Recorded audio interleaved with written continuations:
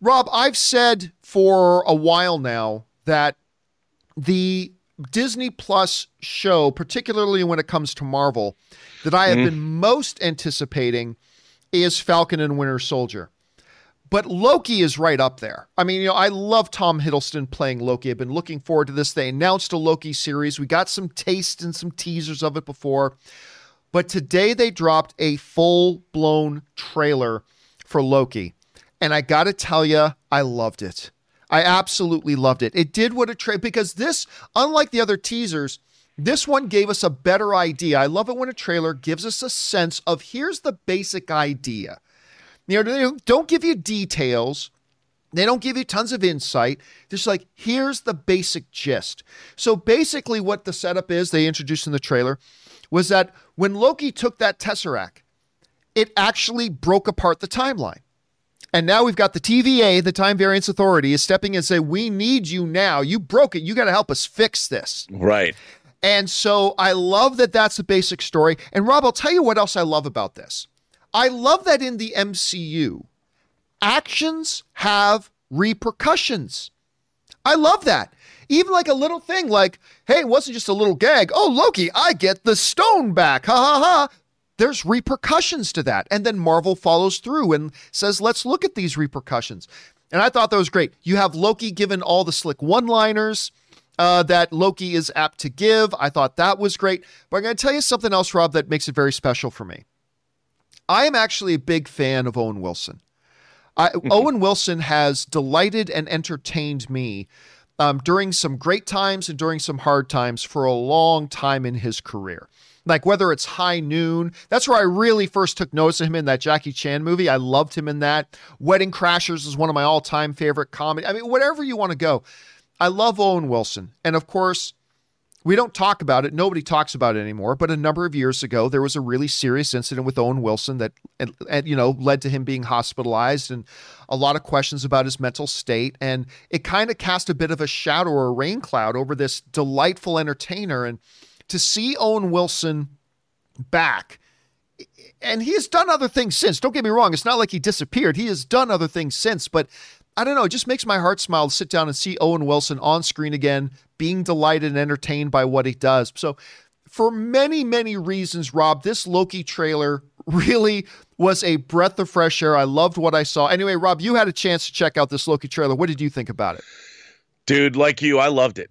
I mean, first of all, the Time Variance Authority is a wacky concept. I mean, it's sort of like Terry Gilliam's Brazil. Yeah. But it oversees the entire omniverse, and it has a wider reach than even Kang the Conqueror in terms of different realms. And, I used to say, how are they going to make Iron Man, Thor, and Captain America able to exist in the same universe? I was always wondering, how could the MCU pull that off? And of course, they pulled it off with grand fashion. We can't think of a time when those characters weren't in a movie together. But the Time Variance Authority is out there, man. I mean, you're talking like Adjustment Bureau, you're talking Brazil. I mean, it's a crazy concept. It's a crazy sci-fi concept, a crazy fantasy concept, and it really broadens sort of the scope of the MCU. Yeah. And to add this in to the frothy mix that already is the MCU is taking it in directions that are really exciting to me as a science fiction fan and watching. I mean, they're going for it. And one of the things that I've noticed with WandaVision, with Falcon and Winter Soldier, and now with Loki, is they're really expanding slowly, but they're expanding the mythology of the whole MCU in really broad and interesting ways. And it's kind of happening right before our eyes. And because normally we just kind of saw the world through the Avengers. Yeah. And their villains. We don't see the rest of the universe, but now we're getting a glimpse into, places like Madripoor, and now we're going to get the Time Variance Authority, and that there's this big universe of stuff that is happening outside of our Avengers characters that our Avengers characters will only sort of cross over with. And this is like completely bonkers sci-fi out there. And it's from the comics. It's part of the Marvel comic universe. I can't wait for this. I watched this and I'm like, man, this looks delish. Yeah. I can't wait to see it. And it's still, again, it showed us the basic idea, but there's a lot of mystery still left in there. Yeah. Who's that antagonist that seems to pop up in the trailer a couple times? What's the opposing? So there's still a lot of questions, but it gave us a basic idea. Question is for you guys. Did you have a chance to see this trailer for the new Locust Siege? By the way, we don't even have to wait long. This is coming out in like 2 months. 2 months. June 11th, this thing comes out. What did you guys think about it? Jump on down into the comment section below and let us know your thoughts. Okay, guys.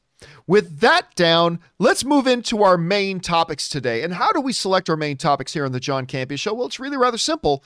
You see, you guys come up with our main topics. Whenever you come across a big topic, story, or issue that you think we should make as a main topic here on the show, just go anytime 24/7 over to www.thejohncampeashow.com/contact. Once you guys get there, you're going to see a form. Fill it out with your topic or question. It's totally free. Hit submit, and then maybe, just maybe, you might see your submission featured as a main topic here on the John Campea Show. With that down, let's move into main topic number 1. And our first main topic today gets submitted to us by Aaron G., who writes, "Hey, John and Rob, I saw on James Gunn's Twitter over the weekend that the Red Band trailer for the Suicide Squad broke the all-time record for views in its first week. Do you think this indicates that Suicide Squad could be a much bigger hit than even Warner Brothers is expecting it to be? Or do you think it doesn't mean much? Thanks." All right, thanks a lot for sending that in, Aaron. And yeah, look, when the whole drama was going on between Disney and James Gunn, this is of course going back a couple of years when like 10-year-old tweets of his resurfaced and Disney decided to part ways with him. He became a free agent. Every studio in the business started lining up and throwing offers at James Gunn's feet. James Gunn decided to go with Warner Brothers. They gave him his pick of the litter. What do you want to do? They even offered him Superman, Rob. They even offered him Superman if he wanted it. But he said, I want Suicide Squad. And so they gave him Suicide Squad, and I've been really excited and anxious to see it ever since. Then came DC Fandom. And that teaser they gave at Fandom, I couldn't have been more excited for. I thought it was great. And of course, just recently they put out a new Red Band trailer for it, and apparently it broke all kinds of records. This comes to us from James Gunn himself. He wrote this on his Twitter, and he says, "I just got word that the Suicide Squad Red Band trailer set a new record for most views of a Red Band trailer." Now remember, Red Band trailer, not any average trailer, but it set a brand new record for most views of a Red Band trailer in a week with over 150 million views worldwide. "I'm incredibly grateful to all of you for making this happen. Thank you." And that, of course, came to us from James Gunn on his Twitter account. Now, one of the interesting things about this is knowing which record did he break? I mean, whose record did he break? Well, the record had been held by another Warner Brothers property, Mortal Kombat. The Mortal Kombat trailer came out not too long ago. So that didn't get to hold the record for all that long. Now, listen, 150 million views in the first week is not, let's say, Titanic when you compared it to non-Red Band trailers, but it is still a huge number. Especially, Rob, when you consider Suicide Squad is kind of it's like what Guardians of the Galaxy was before they made the movies out of them. Kind of amongst the general population, a much lesser known property with some much lesser known characters, couple of known ones, but much lesser known characters. For this to be able to come out and set those types of numbers, I think it suggests two things. Number one, I think there is more excitement for this property than I think a lot of people assume there would be, including me, to be honest. Yeah. Number two, I think it kind of speaks a little bit to people seeing that trailer and then telling other people they needed to see it. I love the King Shark stuff in it. I really, really did. Now, does this mean that, Suicide Squad is going to make $700 million at the box office? No, I still don't think that. I don't think it'll hit Deadpool numbers, but I do think this movie is going to be a hit. And I think it's going to be a big success. Now, of course, Rob, a lot of this will depend on how good is the movie. The trailer's great, but we've all seen many, many, many fantastic trailers to some really bad movies. So, but I mean, hey, if the movie can get on par with the trailer, this thing could be really successful. And I think the numbers show that there is a lot of interest in this particular movie. How much that'll translate directly to success, we'll have to wait and see. Rob, you saw this tweet from James Gunn.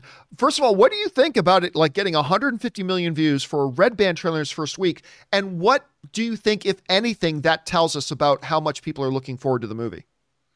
Well, you watch this trailer and you can't not smile. I mean, look, no one could have put Polka Dot Man and King Shark and all these Peacemaker and all these characters together, I think, except no one would have had the balls to do it except James Gunn. And to see the kind of irreverent tone and the disregard for loss of life and even dick jokes. I mean, it's a frothy mix, John, that I think that we all have to be excited about. And look, I found myself watching the trailer more than once because it was just funny.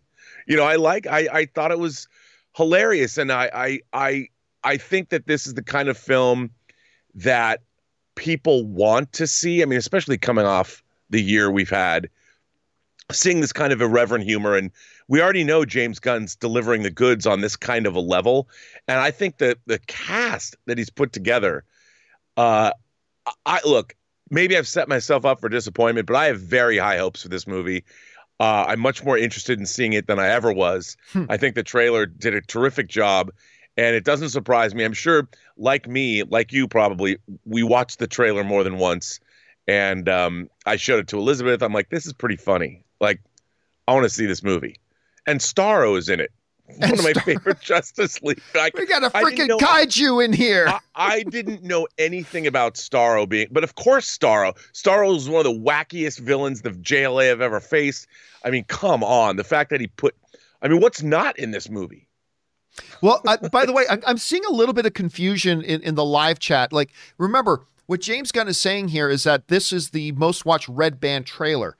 Some people are confusing us, saying, wait a minute, there have been R-rated movies that have had larger, R-rated yes. movies, but not Red Band trailers. Those are two different things. So just make sure you understand that distinction. I guess the question is for you guys. What did you think about this news? Like, the Suicide Squad trailer is now the most viewed trailer, Red Band trailer in history, at least in its first week, which is when they count those numbers. Has it done anything for you? Do you think this speaks to how much people are looking forward to this? Yes or no? Jump on down to the comment section below and let us know your thoughts. Okay, guys. And by the way, Shormick Affy in the live chat sends in a super chat badge in the live chat. Thank you so much, man. I appreciate that. Okay, guys. With that down, let's move on to main topic number 2, shall we? And our second main topic gets submitted to us by Trevor Donegan. Trevor Donegan writes, "Hey, John, very big fan of the show. Thank you so much, Trevor. I was very skeptical and nervous about Space Jam: A New Legacy. Growing up loving the first one, I wasn't sure. The trailer for it dropped this weekend, and I have to say I liked it. I'm very interested, and it caught my eye. I'm looking more forward to this movie. What do you think of the trailer? Thanks, and stay awesome." All right, man. Thanks a lot for sending that in. And Rob, I've lost track how long we've been talking about, or how long it's been talked about, this Space Jam sequel with LeBron James. It's been years. Like, it feels like it's been a number of years that we've been talking about it. But of course, they went into production. They got it made. The first trailer had come out, and here it is. Now, look, full admission, I am not the biggest fan in the world of the original Space Jam. I know for a lot of people, it's like very, very special. It's like Wizard of Oz. Like, for some people, it's like they have fond childhood memories of it. They're really attached to it. I liked it. Don't get me wrong, but I never thought it was anything incredibly special. So that's just me. So now they're doing another one with LeBron James, and the first trailer comes out, and I went and gave it a peek, and I got to tell you, I'm not impressed. I didn't think it was that great of a trailer. Now, before anybody starts thinking, oh, you must be one of those LeBron James haters. Oh, actually, no, I am a huge fan of LeBron James. I am a massive fan of LeBron James. I think he's incredible. But I didn't see anything in this trailer that made me go, wow, I really got to see this. And maybe that has something to do, admittedly, with the fact that I wasn't the biggest, like a huge fan of the original Space Jam. And I'm not saying this movie isn't going to be good. We're just talking about the trailer. I just have to admit, to me, the trailer at best looked meh. I did kind of like, Rob. I liked although it felt very, very much like Ready Player One, but there was a lot in this trailer that felt like I was, wait, is Spielberg directing this? It felt like Ready Player One, but seeing all those other characters and everything, there were a few moments that were kind of fun, like when Daffy says, Sam, shoot this ball. And Yosemite Sam, I'm like, okay, that's pretty funny. I like Yosemite Sam. But I'm just going to say, remember, the job of a trailer, Rob, we're always saying this, is to take your excitement level, no matter how low it is or how high it is, and bump it up a couple of notches. And I got to say, this trailer didn't make me any more excited for the movie, but that's just my take. Anyway, Rob, you had a chance to see this trailer for Space Jam 2. What did you think about it? Well, I had no idea what it was going to be. Like you, I don't have some nostalgic attachment to the original film. I mean, it was fine. I kind of thought it was a mess all over the place. But I have to say, watching this trailer made me mildly more interested than I was before. Only because, I mean, it looks pretty wacky and pretty kind of over the top, but in an interesting way, like maybe more interesting than I thought it was going to be. And I have to say that it did make my interest level rise a bit. I'm not saying I'm going to run out and see this immediately, but again, it also put a smile on my face a little bit. Maybe not as big a smile as the Suicide Squad trailer put on my face, but you know what? I had really no interest in seeing this. Now I do. So that's something. Hey, what else can you, that's the best testimony you can give a trailer. When you look at a trailer and say, I wasn't interested in this movie and now I am. Yep. Trailer did its job. And you know what? I'm seeing online a bunch of people actually really enjoyed that trailer. I think I'm in the minority here. I just didn't think it was that good. It didn't make me interested in seeing the movie, but for a lot of people it did. For you, it clearly did. Question is for you guys, did it make you any more interested in seeing Space Jam 2? What did you think of this trailer? Did it live up to your expectations? Did you have no expectations? What are you guys thinking? Jump down into the comment section below and let us know your thoughts. Okay, guys, with that down, let's move on to main topic. What topic are we on? Main topic number 3. And our third main topic today gets submitted to us by Kevin Finn. And Kevin Finn writes, Hey, John and Rob, how about that damn Black Widow trailer? It was clearly the best trailer yet for this film. It definitely renewed my hype for this film. I can't wait to experience it on the big screen when the time comes. I know you often mention Black Widow and Hawkeye not headlining, but what did you think? The hype train is back on track? Thanks. All right, thanks a lot for sending that in, Kev. And yes, there has been, Rob, we were talking about this a while ago, like with the delay of Black Widow. The Black Widow marketing machine was already in full push for its release date. Then it started back up again for its other release date. Then they got pulled again. So they had basically, blown their proverbial load trying to get all the marketing out there and stuff. And we talked, I remember a while ago about, when it does come time to put this movie out, are they going to put together more trailers? Because they thought they were done having to make trailers.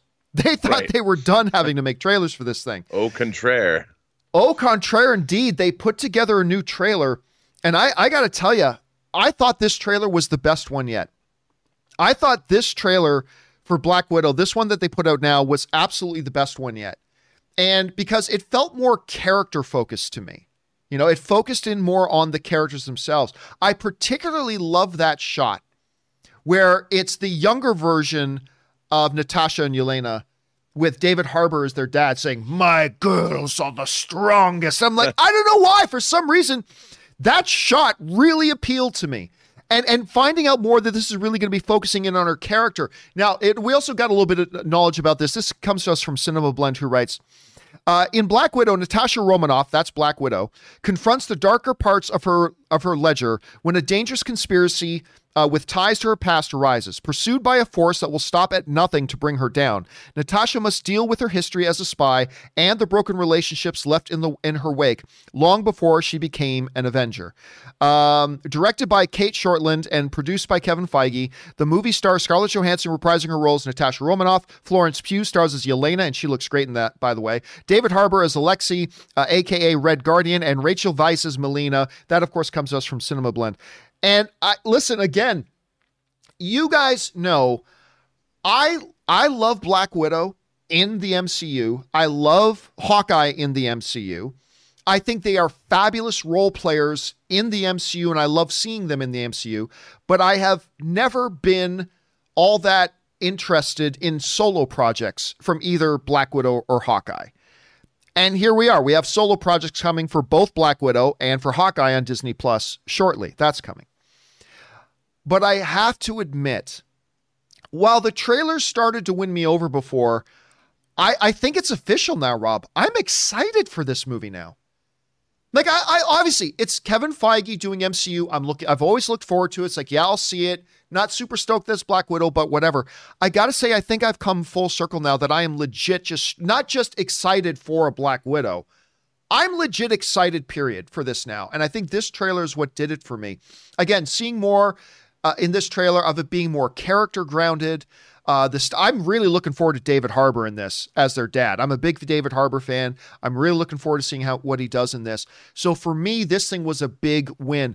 Rob, first of all, did you think it was even necessary to do yet another trailer for Black Widow now that it's finally going to be coming out? And what did you make of the trailer overall?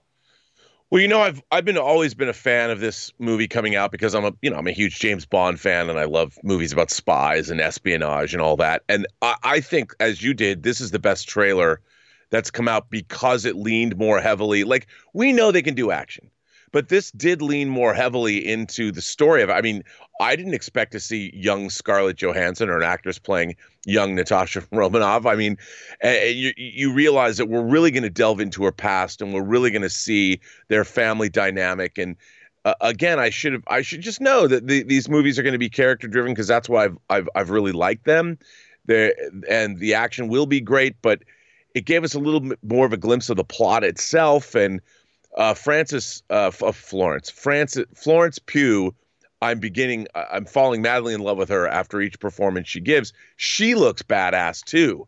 And I think that there's nothing about this film that I'm not digging. And even the effects, like that free fall sequence, after watching Falcon and Winter Soldier and knowing how they can do flying effects, like flying effects are notoriously difficult to pull off and make them convincing. This movie looks like it's just everything I want. So I can't wait to see it. I'm kind of bummed it's not coming out in May now, especially on the heels of Godzilla versus Kong. People want to go back to theaters, clearly, but I guess I can wait a little longer.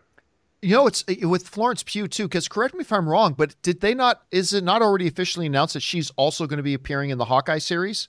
Yeah, I think so. Yeah, like they're moving. Yeah. She's going to be playing Yelena in the Hawkeye series. So clearly they have plans for her and this character moving forward. Again, I don't know. Maybe the movie will suck. Of course, it might suck. But I got to tell you right now, this new trailer has really bumped up my anticipation level for a character that I have never been all that interested in seeing in a solo project. Question is for you guys. Did you have a chance to see the new Black Widow trailer? If so, what did you think? Was it even necessary for them to put together new trailers for this? Maybe you thought it was a little bit of a waste of time. How are you guys feeling about it? Jump on down into the comment section below and let us know your thoughts. Okay, guys. With that down, let's move on to main topic number 4. And our fourth main topic today gets submitted to us by Stephen Calderon, who writes, I saw Godzilla vs. Kong in theaters on Saturday. Loved it. The film delivered a record opening during the pandemic with $48.5 million in the first 5 days. This is a great sign for the box office. Do you think this means more people saw this film in theaters rather than sitting at home to watch it on HBO Max? All right, thanks a lot for sending that in, Steve. And yeah, of course, for the last while, we've been talking about Godzilla vs. Kong. I went to go see this damn thing in a movie theater the way it's meant to be seen. I had a great time.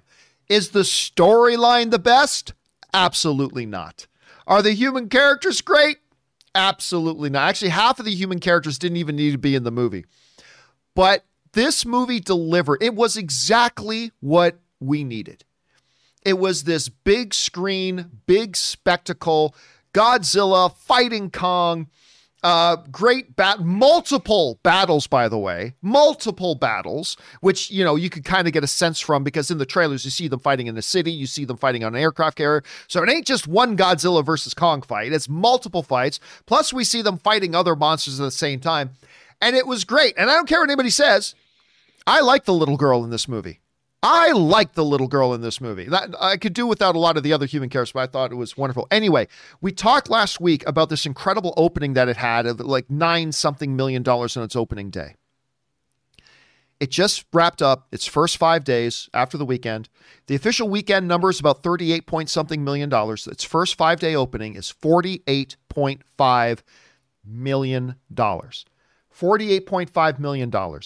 Let's put this into perspective, shall we? Godzilla King of the Monsters, with no pandemic, with no limited seating in theaters, and with no free option to watch on TV in your little hobbit hole on your television, with none of that, the 5-day opening for Godzilla King of the Monsters was $56 million. And that's not bad. I mean, they were hoping for better for that movie, but that's not a bad opening. With no watching at home option, with no pandemic, and no limited capacity theater seating. 5-day, $56 million. Godzilla versus Kong, where people had the option to just sit at home and watch it if they wanted to. Where there are people still really nervous about going out to theaters, understandably. There are people still nervous about going back to theaters because of the pandemic. And even if they wanted to go to the theaters, a lot of people, I've got friends of mine, Rob, weren't able to see it this weekend because when they were free to go see it, the show times were sold out because of limited capacity. And it made like less than $8 million difference. Now, this is not a great sign for Godzilla versus Kong, nor is it a bad sign for Godzilla King of the Monsters. What this image right here, I think what this tells us is that people are excited to go to the movies again.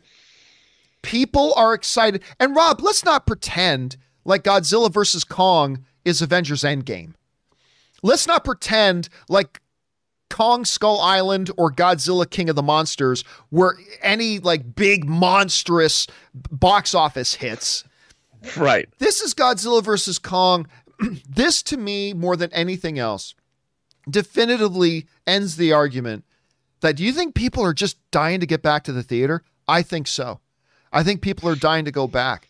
It's going to be really interesting to see once some of these others start opening up. And by the way, nobody's talking about Nobody, but Nobody didn't do bad for a little low-budget indie little action film. And by the way, that movie is fantastic. If you haven't seen Nobody yet, go see Nobody. But Rob, I think these results for Godzilla versus Kong do two things. I think they're incredibly encouraging for the studios. And I'm not going to lie, Rob. I think today there are discussions going on right now in the corporate hallways of Disney about going back and changing their mind on how they're going to release Black Widow. I'm not saying they're going to not do the $30 premium release. I'm not saying they're not going to do that, but I guarantee you right now at Disney, they're having discussions. They're at least sitting down and going, guys, mother effing Kong versus Godzilla just about made 50 million in its first 5 days. And by the way, you know how much it made for premium video on demand? $3 million in premium video on demand. $3 million. It's made, Rob, $286 million worldwide already. $286 million worldwide already. I guarantee that Bob Iger and Bob Chapek are on the phone, maybe with Alan Horn and a couple, and obviously they're going to loop in Kevin Feige into this and say, look, and we sort of were nervous about the environment, so we said we're going to do Black Widow with premium on demand and theaters. Should we just go straight to theaters? And again, I don't know if they're going to do that, but I think the discussions are happening. Rob, I also think this is incredibly encouraging for the theater industry to see like our first real big film. And not even monster blockbuster, no pun intended, not even a monstrously big blockbuster film, but the first big film to come out. You know, there are vaccinations happening. Are people feeling comfortable? Are we back to 2019 levels? No way. We got a long way to go for that. But this has got to be encouraging for the studios and for the theatrical industry at the same time.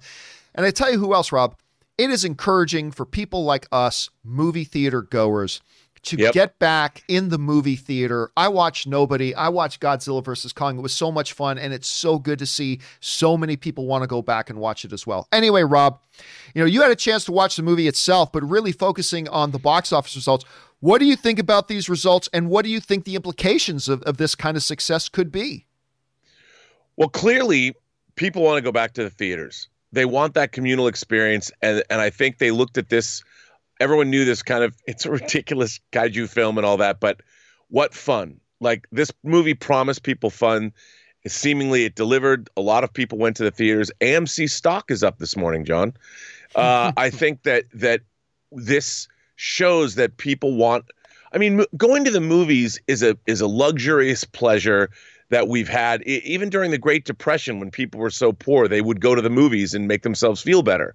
Movies are a thing that promise a good time, and to have those taken away from our society, it's that was a bad thing. And I think that having movies come back, it's sort of a respite from the real world, and it people want that. They want to go back, and I think you're right. I think they're probably talking at Disney, going, look, you know, 300 million. This movie could top out. It might make another 200 million worldwide, depending, because there's not a lot of competition. And if this movie, during a pandemic still, when not everyone's been vaccinated, if this could top out at $500 million, that's a lot of money. And that adds that value that a theatrical release gives to a film. And I think it's really important. And I think that these are really good numbers this movie put up, especially considering where we're at right now. I mean, imagine if we weren't in a pandemic. This might have shattered all the MonsterVerse box office records or the numbers of the last three films. This could have been, this could have made $100 million. So, you know, if they, obviously we're not getting Black Widow until July, but that's 2 months, 2 more months. Oh, actually it's 2.5 more, almost 3 months until it opens. So the world could be even in better shape then. More people vaccinated, more people going to the theaters. So it could be a big deal. I think all in all, this is pretty much a win for everyone. And I think as far as Black Widow is concerned, it bodes well for its theatrical numbers. I mean, I wouldn't, right now, knowing what I know, I wouldn't put it up on Disney Plus yet. I'd make it go theatrical only. And then put it up on Disney Plus later and get the benefits of both worlds. Yep. Here's an interesting thing. Now, there are so many asterisks you have to put beside this fact I'm about to mention. Many, many, many, many, many asterisks. This is just a great, interesting factoid anecdotally. So let's look back for a couple of different Warner Brothers projects. Godzilla versus Kong and Wonder Woman 1984. Wonder Woman 1984, they said in its first week, had 2.2 million views. 2.2 million views on HBO Max. Okay. Godzilla versus Kong. We'll take the international numbers out of it, and we'll just look at the North American numbers in its 5-day at 48.5. With a national average ticket price of $10, that includes the primes time screenings and the low, cheap matinee screenings and everything. The average ticket price in the United States is hovering around $10. That, Rob, means 4.8 million people went to go to the theater to go see this. And that's not counting the rest of the world. That's only counting the North American box office. 4.8 million people went out to go see this thing, while just the ability to sit at home and watch it, 2.2 watched Wonder Woman 1984. I don't think that says, again, I don't think that says anything great about Godzilla versus Kong. I don't think that says anything negative about Wonder Woman 84. I think that just, again, kind of anecdotally kind of points to people love the movie going experience. And I think that speaks to that. And so, I don't know, Rob, we've got other films upcoming. Now, Godzilla versus Kong was really the first out of the gate here. I mean, yes, Ryan the Last Dragon, and yes, a while ago there was Tenet, but this is really, with the people starting to get vaccinations, this was the first one out of the gate. Do you think this is an indicator of how things are going to be? Or do you think, being the first one out of the gate, Godzilla versus Kong had a little bit of that extra advantage that people were just dying to get back? I don't know. What do you think we can now expect from other theatrical releases in the next 3, 4, 5 months? Well, I think, look, there's a lot of, not everybody even loves giant monster movies. That's something that doesn't necessarily appeal to everyone. I think this is an indicator. It's sort of a bellwether as to all big budget films. I mean, we got some really good stuff coming into theaters, whether it's Black Widow, whether it's Fast and Furious, whether it's Dune. There's a lot of really high ticket marquee items that are coming our way theatrically. And I think this really does bode well that people are going to want to see these event pictures that at least deliver. I mean, this movie isn't even like high art. People are like, I just want to see the monster fights, and they went and people seem to be enjoying it, and it plays well on the big screen and big and loud and puts a smile on your face. And I think that, look, I can't wait. I mean, I didn't go to the theater and I was bummed out I didn't go. I get my vaccination a week from tomorrow. So good on you. Good. Yeah, I can't wait to go, I guess, risk-free or as risk-free as you can be into a theater and see a film. Because John, I've been to a movie theater in almost 14 months. I can't believe that. Yeah, I'm getting my second shot. I'm getting my second vaccination in 2 weeks. The Pfizer, I got the Pfizer variant of it. And just, so Anna and I are actually talking about maybe taking a trip to Vegas because she gets her third shot the same day, or her second shot the same day I do. So anyway, guys, question is for you. Godzilla versus Kong. Remember, keep this in mind. About a month or so ago, they were estimating 20 to 25 million for the first 5 days. It's come close to 50. It's going to cross 300. Rob, you were pointing this out earlier. It's going to cross 300 million worldwide today.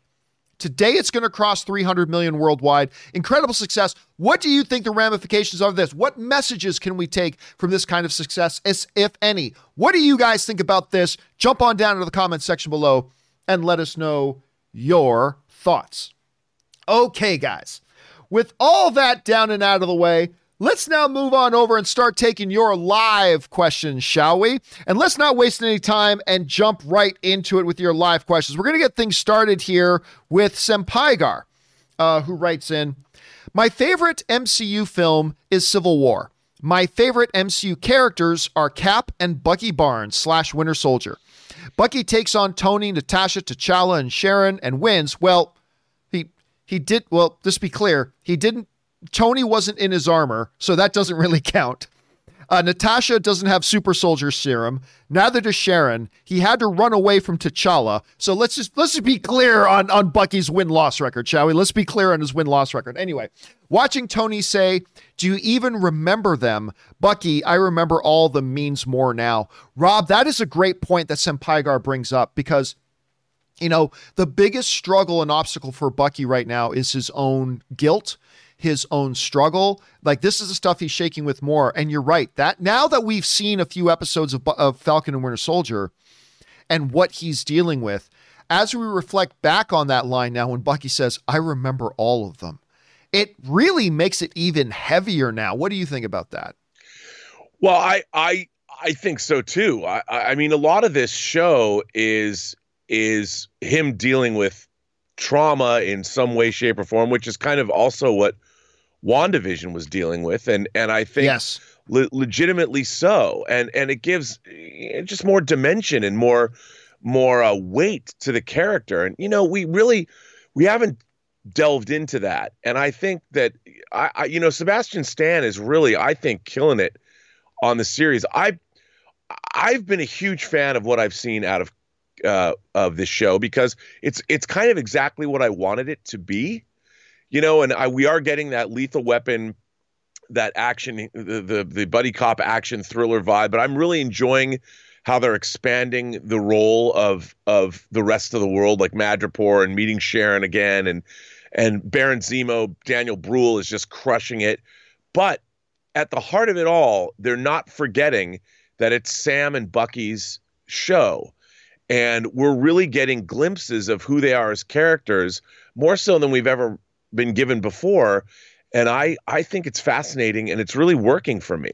Look, I really should share this. I should save this, I should say, for our Falcon and Winter Soldier spoiler discussion a little bit later today. Don't forget, guys, that's at 4:30 p.m. today. Make sure you come join us. But can I say one thing that is just drove me nuts about the latest episode? Here's the thing that drove me nuts about the latest episode. And this speaks to a little bit of inconsistency in the show. Okay. Sam Wilson walks into a bank. Little banker, I know you. Oh, you're the Falcon from the Avengers. Sam Wilson walking down the street, and a little kid, it's Black Falcon. I thought that was really funny, by the way. It's Black Falcon, blah, blah, blah. Yet a crime lord, well-versed in what's going on in the world, is standing right in front of an Avenger and has no, I'm Smiling Tiger. I'm the rapper. What? Nobody in that club recognized, oh, look, it's Sam Wilson, the Avenger. Nobody recognized, all of us, like, he's walking down the street and everybody knows who he is. Suddenly, though, nobody can recognize him. I thought that was so dumb. That part drove me crazy. But anyway, we'll talk more about that on the spoiler discussion a little bit later today. Let's get back over to your questions, shall we? Next one up comes to us from Caleb, who writes, I think a 45-day window is a good balance for theaters and studios. Endgame made 95% of its domestic box office in that time, and most people, I think, wouldn't wait 7 weekends on a big film. P.S. What's Regal's recourse if Warner Brothers reneges? Can they sue for lost profits? Well, first of all, just going to the whole idea about the 45-day window, I agree. 5 years ago, that wouldn't have worked. But more and more, and we've been talking about this on the show, when you analyze the movie-going habits of the general audience, more and more people see a film, if they're going to see it at all, in its first week or two of release. Very small percentage of the movie-going audience sees it in its 4th, 5th, or 6th week. It's a much smaller number. So actually a 45-day window, well, maybe a little bit on the short side, is still within what I believe to be acceptable parameters. As far as what is Regal's or AMC's or any movie theater's recourse if Warner Brothers reneges, like they say, when Warner Brothers or any studio puts a movie in a theater, they sign a contract that basically states, the studio says we will not make this movie available on public home viewing for X number of days. That's a contract. If Warner Brothers or anybody then violates that contract, then it'll be the same repercussions for anybody violating a contract. They could be massive. Especially when you're dealing in a business with such high stakes, the ramifications for somebody like a Warner Brothers or a Disney or a Paramount or anybody that breaks that contract would be financially severe.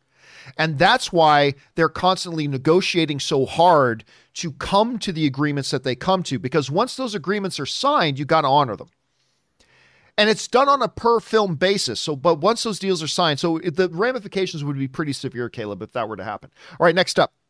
Benjamin Mason writes, Godzilla vs. Kong was so epic on the big screen. Watching this movie on a TV would just not hit the same. Honestly, I didn't even mind the human characters in this. They weren't the focus, and it really helped give context for the monsters for me. I really enjoyed it, and I really enjoyed it too. Now, I had it on my television this weekend as I had some family over for Easter, and, my brother-in-law hadn't seen it yet, and it was still good, but it was not as good of an experience as compared to watching it on the big screen. So it is definitely something to go see. And I got to tell you, Benjamin, yeah, is it going to win any Oscars? Nah. Is it Shakespearean level writing? Nah. But I had a damn good time. I'm glad you did too. All right. Jared's Reviews writes, 1 of 2. Hey, John. I hope everyone is having a great day. I have two questions that are each separated into its own part. First question is, I am going to see Godzilla vs. Kong today. This was written on Thursday. But since it's also premiering on HBO Max, when are we able to start openly talking about the movie on your channel? 1 week, 2 weeks, 1 month? Just curious for other HBO Max movies like Mortal Kombat and Suicide Squad when they eventually release. All right. Normally, we don't talk spoilers until a movie is done, its full theatrical run. But for movies like Godzilla vs. Kong, which are also available for home viewing, so a lot more people have the ability to go and watch it, I'm going to say in 1 week. 1 week we can start talking openly about it, because if you want to see Godzilla vs. Kong, you have options to see it. So I'm going to say 1 week on that, Jared. And part 2 of 2, second question is, what do you think are the chances we get a new Justice League movie? This is interesting, Rob. What do you think are the chances we get a new Justice League movie announcement in 5 years? So not a movie being released in the next 5 years, but an official confirmation that Warner Brothers is developing a Justice League 2 or revamped Justice League. Thanks, and glad to see you are officially moved in and finished that hard work on your backyard. Well, thank you so much for that, man. I appreciate that. And Rob, that does become a big question right now. With the status of Warner Brothers, I mean, we got Black Adam coming, we got Suicide Squad coming, we got that Green Lantern project coming, we got a lot of things on the go. I'll go so far as to say this, Rob. I would be shocked if we got to 2026 and didn't at least have an official announcement about the next iteration of Justice League. I'll be shocked. So I'm not going to sit here and say 100% chance that we'll get an official announcement of a new Justice League by within 5 years, but I'll say like 95%. Like I would be completely surprised. I think Walter Hamada and his probably counsel have already come up with their roadmap to the next Justice League. And I don't think either Hamada wants to wait 6 or 7 years for it. And I don't think the Warner Brothers shareholders want to wait 6 or 7 years for it. But again, I think I'd be shocked if we didn't get an announcement in the next 5 years. What do you think about that, Rob? I think that we could get an announcement. I think it's really going to depend on, obviously, Aquaman would be the standalone movie that made $1 billion. So Yes. we know that Aquaman is definitely going to be in the new Justice League movie.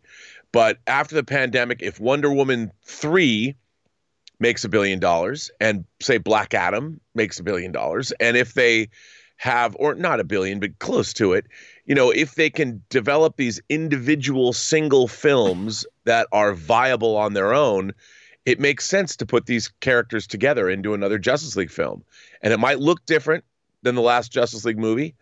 But I bet we'll get one probably even sooner than 26. You said 2026? Yeah. I think we'd probably get one even before then.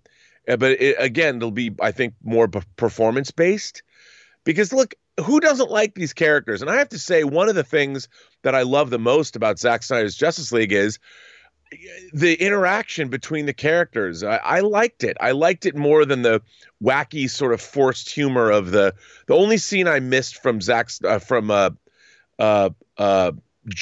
League was the scene where Aquaman's telling the truth because Diana's lasso, her magic lasso, is touching his foot or something.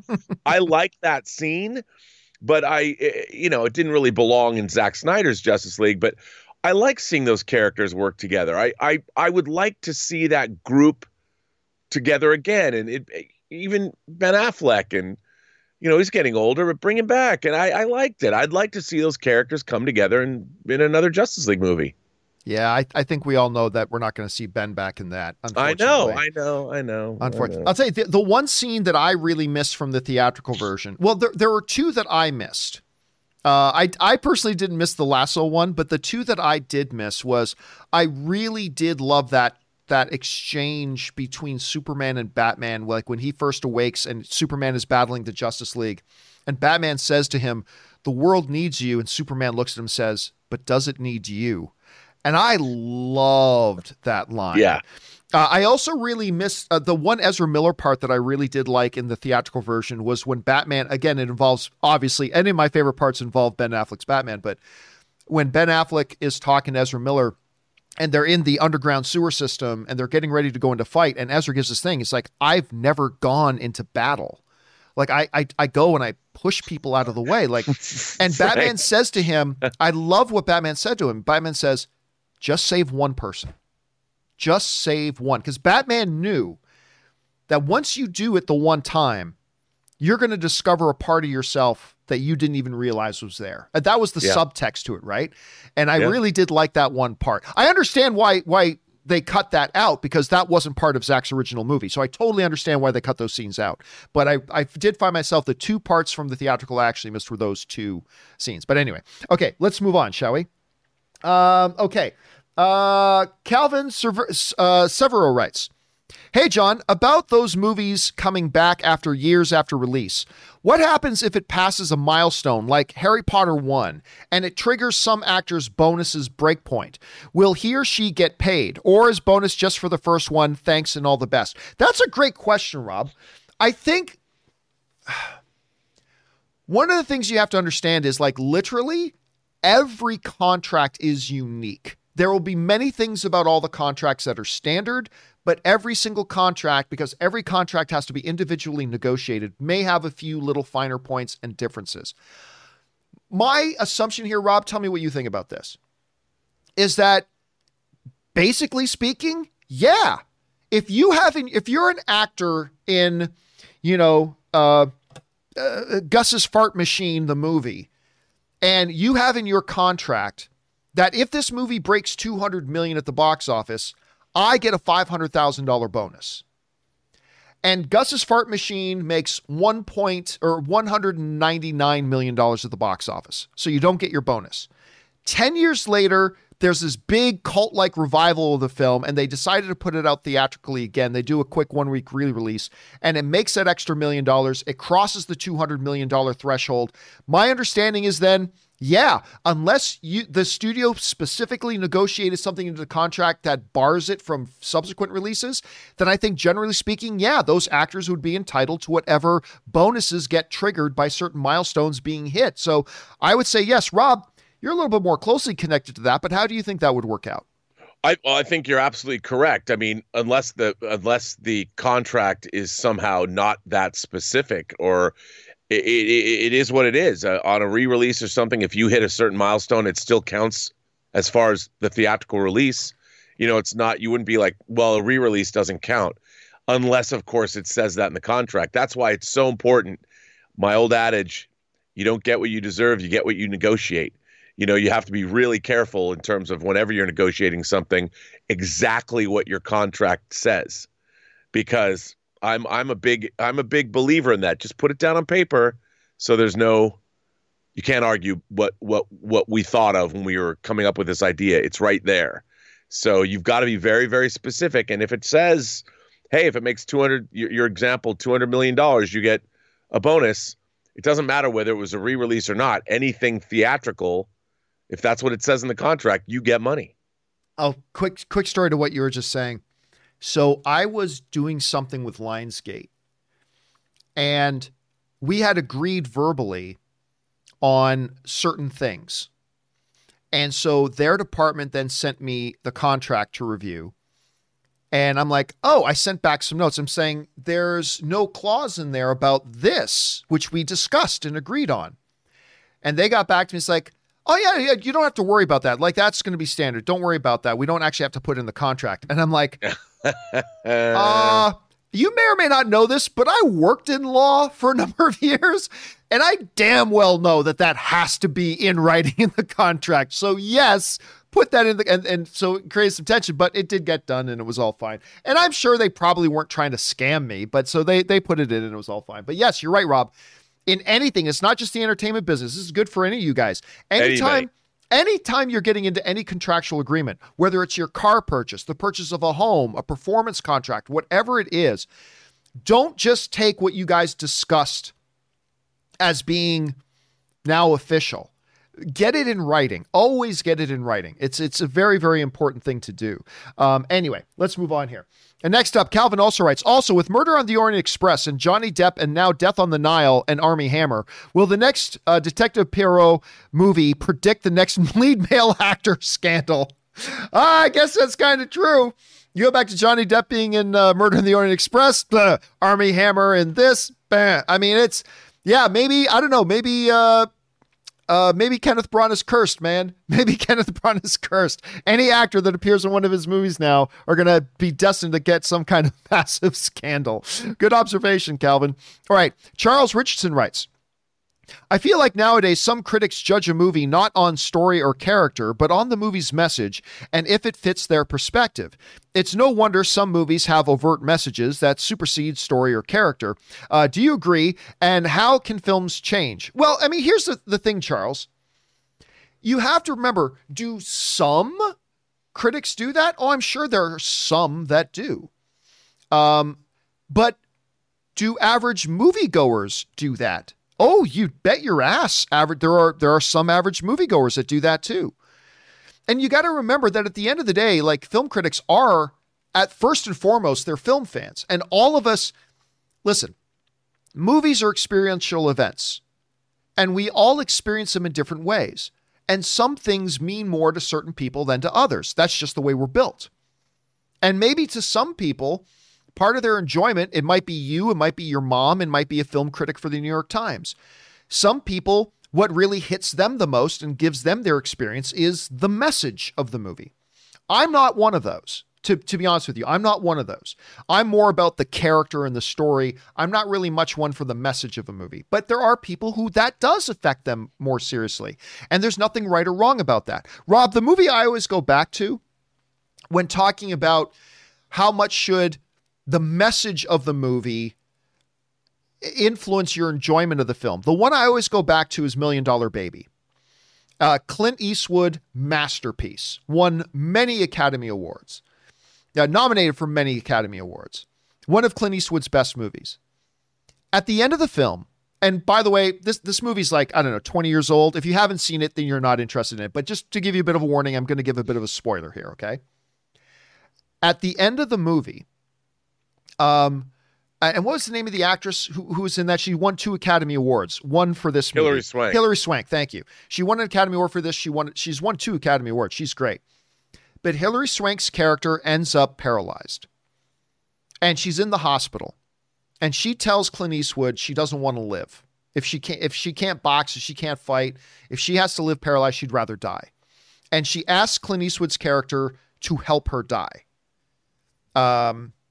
And so Clint Eastwood's character goes off, he agonizes over the decision, and ultimately he decides to help her kill herself.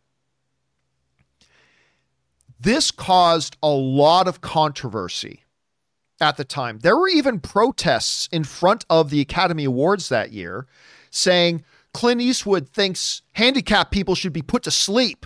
Clint Eastwood thinks that. And it's like, at the end of the day, no. Clint Eastwood isn't saying he believed. Clint Eastwood's just saying, it's presenting us a story about this fictional character, a conundrum that they faced and the decisions that they made. He wasn't making any sort of statement about what everybody should or should not do or the value of life or anything like that. This is the story of a guy who faced this decision and made this decision. For some people, and I don't think this is either right or wrong. For some people, the message of the movie impacts them more than it does other. Maybe that took away from their enjoyment of the film. For me, it doesn't. It's not a guidebook for life. It's the story about different characters making different decisions under different circumstances. And so that means it to me. But yes, when you ask, do some critics do that? I'm sure there are, because there's a chunk of the movie-going population that also gauges their enjoyment on whether the message is there. It doesn't for me, but that's part of the reason, Rob, why we're always talking about how you can get one movie and so many different people have so many different reactions to it. Anyway, he's asking, judging a movie by its message over its story or characters. How do you approach that? Well, like you, like every story, I'm all about the characters and the story that's being told. And I think a great story, if it's a quote unquote message movie, the story has the message inherently baked into the story that's being told. It's not a part. It's not like, okay, here's the moment where the movie's gotten to the message it wants to impart to the audience. The story itself should have that baked into it. I think about, I don't know why this just popped into my mind because you said Clint Eastwood. I'm thinking about Unforgiven. Now Unforgiven is a great deconstruction of the Western mythology. And there's a scene where William Money is having a conversation with a Schofield kid, and the Schofield kid is horrified because he's killed his first man. He pretended with bravado that he'd done it before, but he really hadn't. And he kills the guy while he's going to the bathroom. It's the most unglamorous thing ever. It wasn't a gunfight, and Clint Eastwood is like, you take a hell of a thing killing a man. You take everything he has and everything he's gonna have. And Schofield kid's like, well, I don't know, did he have it coming? And Clint Eastwood's like, we all have it coming, kid. And that's kind of the message of the film is you need to lead a life that's worth living. You need to straighten up and fly right, and you need to really understand what priorities are. But I wouldn't say that's the message of the movie, but it's definitely something that it's inherent in the story, because this is something William Money has learned after his life of wickedness and drinking and being a horrible outlaw. Then he meets his wife and falls in love, and she turned him into somebody else, and he realized what was important in life. And while that might not have been the overt message of the movie, it was still baked into the story. And during those moments between Eastwood and the Schofield kid, you get that message. It's there. And I think that's what makes Unforgiven, as a deconstruction of the Western and as a great Western in its own right, a great movie. Because it does have something to say, but it's not like, here's a feel-good message movie. Certainly isn't that. But it has a message, and it's there because of the story and the characters. And by the way, my favorite Western of all time. Still my favorite Western of all time. All right, let's move on here. Next up, Calvin writes, John, with all the air cut talk, that's been put to rest. I thought I was crazy for a moment. I checked my Blu-ray box, and yes, I have an extended cut with 15 extra minutes. So, who did it if not Ayer? Also, is two versions of the movie not being made by the same director? Well, here's the thing. There is a difference. And Rob, I think you'll back me up on this. There is a big difference between a director's cut versus extra footage, right? Because the director's cut could fundamentally, you look at Kingdom of Heaven, it's not just that some scenes were deleted. It's a little bit of a reorganization of the movie in some way. A director's cut, because they fundamentally changed a lot of Suicide Squad. They didn't just delete 15 minutes of stuff. They kind of changed a lot of the movie. This deleted 15 extra minutes cut back in is not, Ayer's, original vision. So yes, sometimes they might be the same thing, but most of the times a director's cut versus like deleted scenes are two different things. Rob, how would you explain that?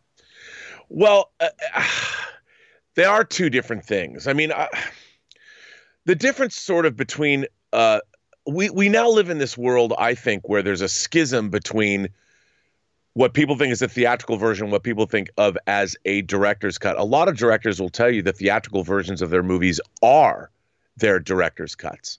But, when you're making a movie at a studio, there's economic concerns. I mean, sometimes directors are contractually obligated to deliver a certain cut.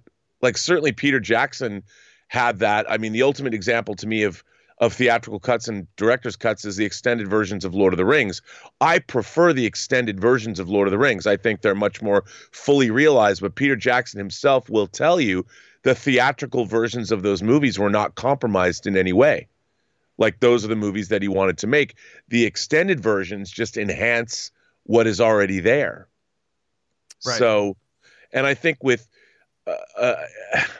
it's just, look, you can add every single movie that comes out, John, as you know, has something cut for time or something that's extraneous or something that you don't need in it. But it might play better. Or if you're making a movie that's 90 minutes, it feels good. But after the movie's come out, then you can release something that's longer and people have already been satisfied by it. And you're just giving them more of a good thing. So I think philosophically, there's a lot of, I don't know how you would, It depends, man. Yeah. Every film's gonna be unique, and every film's gonna have. I personally, on the whole topic, I still always go back to. I've mentioned this a lot. I remember the Braveheart director's commentary for Braveheart, and Mel Gibson is talking, and he's talking about a bunch of scenes that he deleted from the movie. Yeah. And he compared it to, he says, deleting a scene out of your movie, editing a scene out of your movie is like killing one of your children. He said, it's like you have put years into planning those scenes. You put hundreds, if not thousands of man hours into building sets and designing the costumes for them and getting the dialogue right for it. And then getting the crew together to shoot those scenes. And now you just cut it out just with 1 second decision. You cut those out of the movie. But he says, at the end of the day, you have to sit back and say, what makes for the better overall movie? Yep. Did this scene that I'm looking at right now, does it introduce any new information that's needed for the story? Does it have information in it that's already been given in the movie? Does it push the narrative forward? And he said, at the end of the day, no matter how good you think the scene is, if it doesn't do those things, you got to take the scalpel to it and you got to cut it out. It makes for a better overall movie. And he said, and I love the way he described, and I think more directors today maybe need to be reminded about that. Anyway, all right, let's move on here. Calvin writes, last one, John. I just watched Godzilla versus Kong. About 40 minutes in, I fell asleep. I woke up on the credits, so I returned to minute 40 and started watching again. 5 minutes, and I was on Instagram with the movie's background. How the maid this boring? Listen. Again, Calvin, all film is subjective, man. You had an experience with it and you found it boring, and I respect that. I just got to tell you, I had a totally different experience than you did. My experience was I was smiling ear to ear. I was bouncing in my seat. I was just having a really, really good time. And by the way, Rampage Predacon sends in a super chat badge in the live chat. Thanks, Rampage. I found myself bouncing in my seat. I was having a great time, but you didn't. And that's okay. It's too bad you didn't have the same experience I did. Calvin writes, until that... this is 2 of 2. Until half of the movie, Godzilla shows once for 5 seconds. That's not true. They had their first fight pretty early in the movie. Godzilla and Kong have their first fight pretty early in the movie. Anyway, until half the movie, Godzilla shows for 5 seconds. After that, he's just people talking for years with 3 really good fights. But the movie really is people and Kong with guest Godzilla. Also, really unfulfilling end for Godzilla. Hope Mortal Kombat is better. Again, like I just said before, I'm sorry that you had that experience. We all experience movies in different ways. Nothing wrong with your perception of it. I'm just telling you my experience was different. I had a blast watching this movie. Absolute blast. It is true, though, Rob, that the movie really is more King Kong's movie. It is Kong's movie. That's for sure, but... I thought everybody was well represented in it, other than the human characters. All right, Paths Unwritten writes, guten Tag, Superman. I am Stefan Wolf. Would you like a Havensveen and a Bratwurst? Wonder Woman loves our Wiener Schnitzel and a Jägermeister. Now prepare to die. I'm not quite... Is that a Mystery Men reference? Is that a Casanova Frankenstein reference? I don't recognize it otherwise. I'm thinking, a Bond reference? Now I keep thinking Princess Bride, but Und Bratwurst Wonder Woman loves our Wiener Schnitzel and the Jägermeister. I don't know. Maybe that's a Casanova Frankenstein thing. I'm not catching it. Anyway, Mr. Mystery writes, just saw Godzilla vs. Kong. While it was a little cerebral for my taste, I'm just glad Hollywood has finally produced a blockbuster Martin Scorsese can admire cinema. I don't know if that's sarcasm. Not a completely cerebral kind of movie. Godzilla versus Kong. Not completely cerebral, but I'm glad you enjoyed it, Mr. Mystery, on any level. BK Dan writes, hey, John, no comment. Just hoping that you feel better. Sending good vibes. I appreciate that, BK Dan. For those of you who don't know why people keep wishing me well, it's because I found out I developed what's called a deep vein thrombosis, which is a DVT, which is a blood clot in your leg, which causes a lot of pain, but can become serious if the blood clot then travels to your lung. It becomes a pulmonary embolism. That can be very, very serious. Fortunately, I did go to the hospital when I realized I was having a lot of pain in my leg. I've been on medication. I haven't been taking these syringes and sticking needles in my own stomach twice a day. That hasn't been fun. But apparently, by the way, guys, the message for this is this. My doctor told me, and Rob, you and I were talking about this. My doctor told me that one of the things that causes these a lot is people who go like on long car rides and never get out to stretch. That can cause them. The bottom line is this, guys. If something doesn't feel right, get it checked out. Because I went almost a week without getting it checked out because I thought it was just a bad muscle pull. And then I started to suspect when it lasted that long, I finally went. So message here, guys, and it's not just about your legs. If something feels off, go get it checked out because maybe it's nothing. It might be something more serious. So make sure you go and get it checked out. Anyway, that's the message of the day. Okay, thanks for that, BK Dan.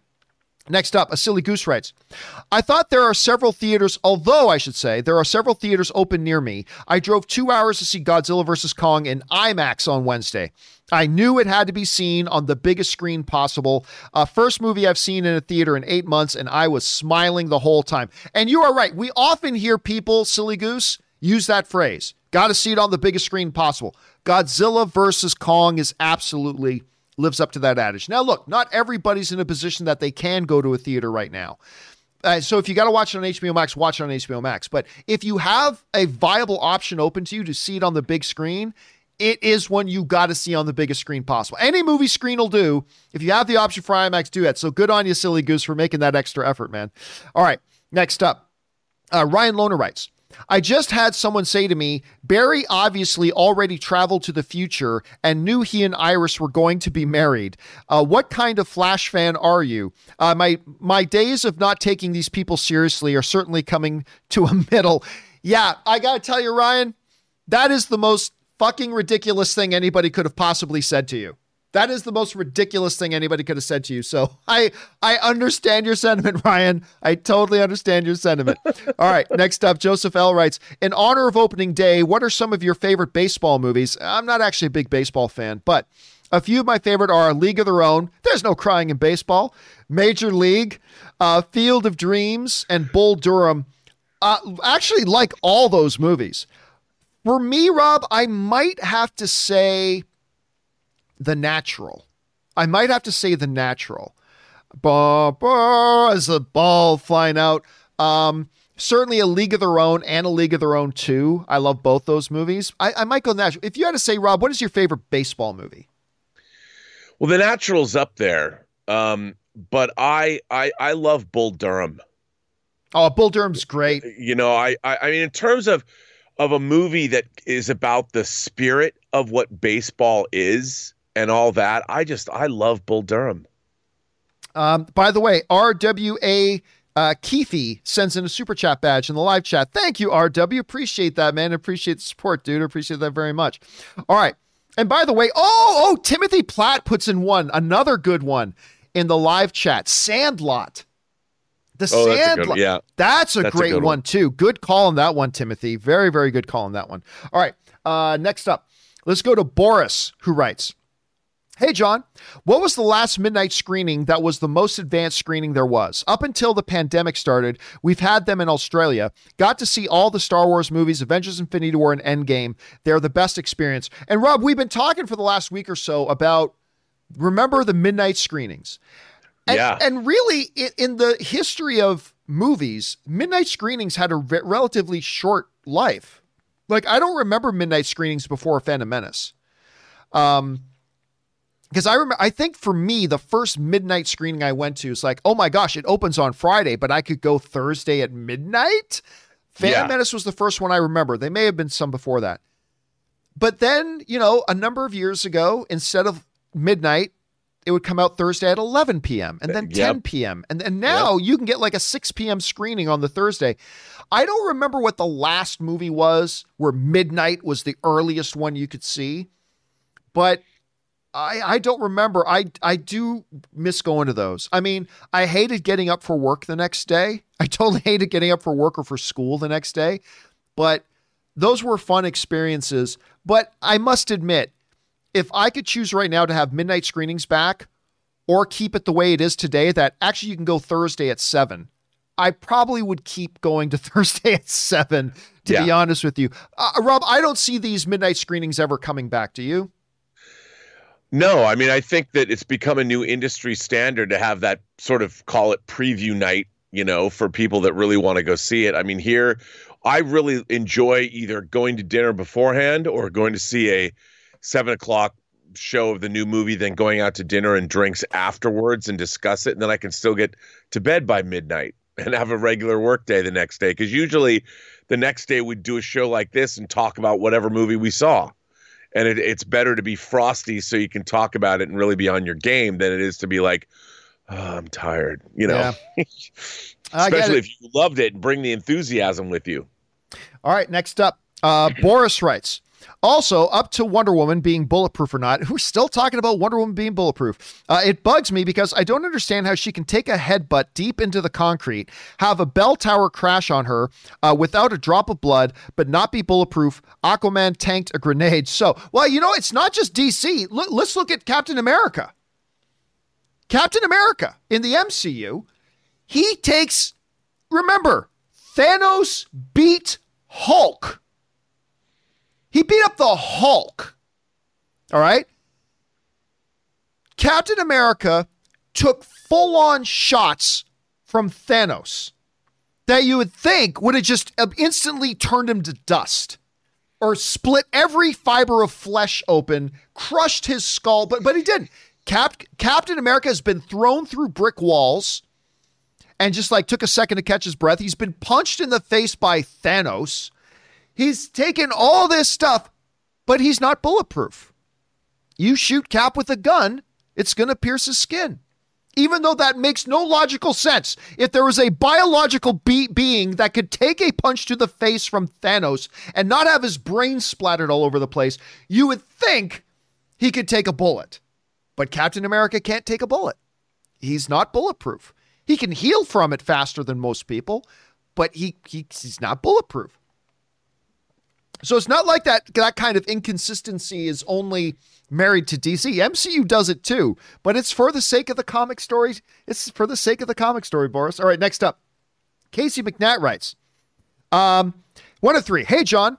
Well, I did it. I went back to the movies. Not only did I end my day off with Godzilla versus Kong, I also saw Nobody, and Nobody is awesome. You got to see Nobody, guys. It's so much fun. Great film as well. It was great getting to sit in a theater again, and it was great to taste movie popcorn again. And from what I saw, the theaters were following the protocols to keep people safe. As far as Godzilla vs. Kong goes, I loved it much better than Godzilla King of the Monsters, in my opinion. Wasn't too keen about all the human parts, but the monster fight bits were awesome. It was a great experience, and I cannot wait to go back next month for Mortal Kombat. Rob, I gotta say, one of the unexpected byproducts of how much fun I had watching Godzilla vs. Kong was the fact that I only gotta wait a little while for Mortal Kombat. I was like, after watching on the big screen and just thinking, oh my God, I'm going to get to sit in here again and I'm going to get to watch Sub-Zero and Scorpion stabbing each other with their own frozen blood. And it's going to be awesome. And it did that, Casey. We talk sometimes, Rob, about,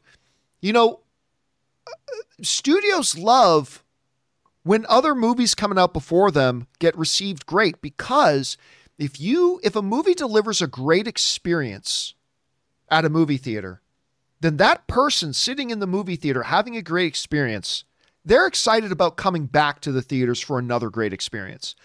And it's funny, but watching Godzilla versus King Kong just made me more excited. Like Casey is saying, it just made me more excited to go and watch Mortal Kombat. I am now more excited for Mortal Kombat than before I watched Godzilla versus Kong. I don't know. Do you find you have that sort of experience as well?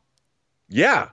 No, absolutely. I mean, happiness begets happiness. And if you have an experience, it's like, I want more of this, and let's have more of this. And I think that, another thing, John, movie going to us, to people who are big movie going fans, it's not just going to see a movie. There is an inner, I don't know, call it serenity, a feeling of just warm goodness that we have. The experience of seeing movies in a venue, in your favorite venue with big sound, and you got your popcorn or your soft drink, whatever you have, it's cathartic, and it makes you feel good. And it's something that you can't you can't downplay how important it can be to people like us who've been doing it our whole lives. And to know that that experience is back and then to anticipate the next experience. I mean, I guess it could get addictive, but I think it's important, and it means it's almost like wellness, well-being. It's like, I don't know if you like massages or something every week. I like going to the movies, and I've missed it. And I think it's been diminishing to my soul not to go to the movie theater. Well said. Well said. All right, next, BK Dan writes, hey, John, another movies in 20, Twins with Danny DeVito. That's not a bad one either. By the way, I know it was supposed to come out on Friday. We had some things come up that we weren't able to, but today, we are releasing today. It's all ready to go.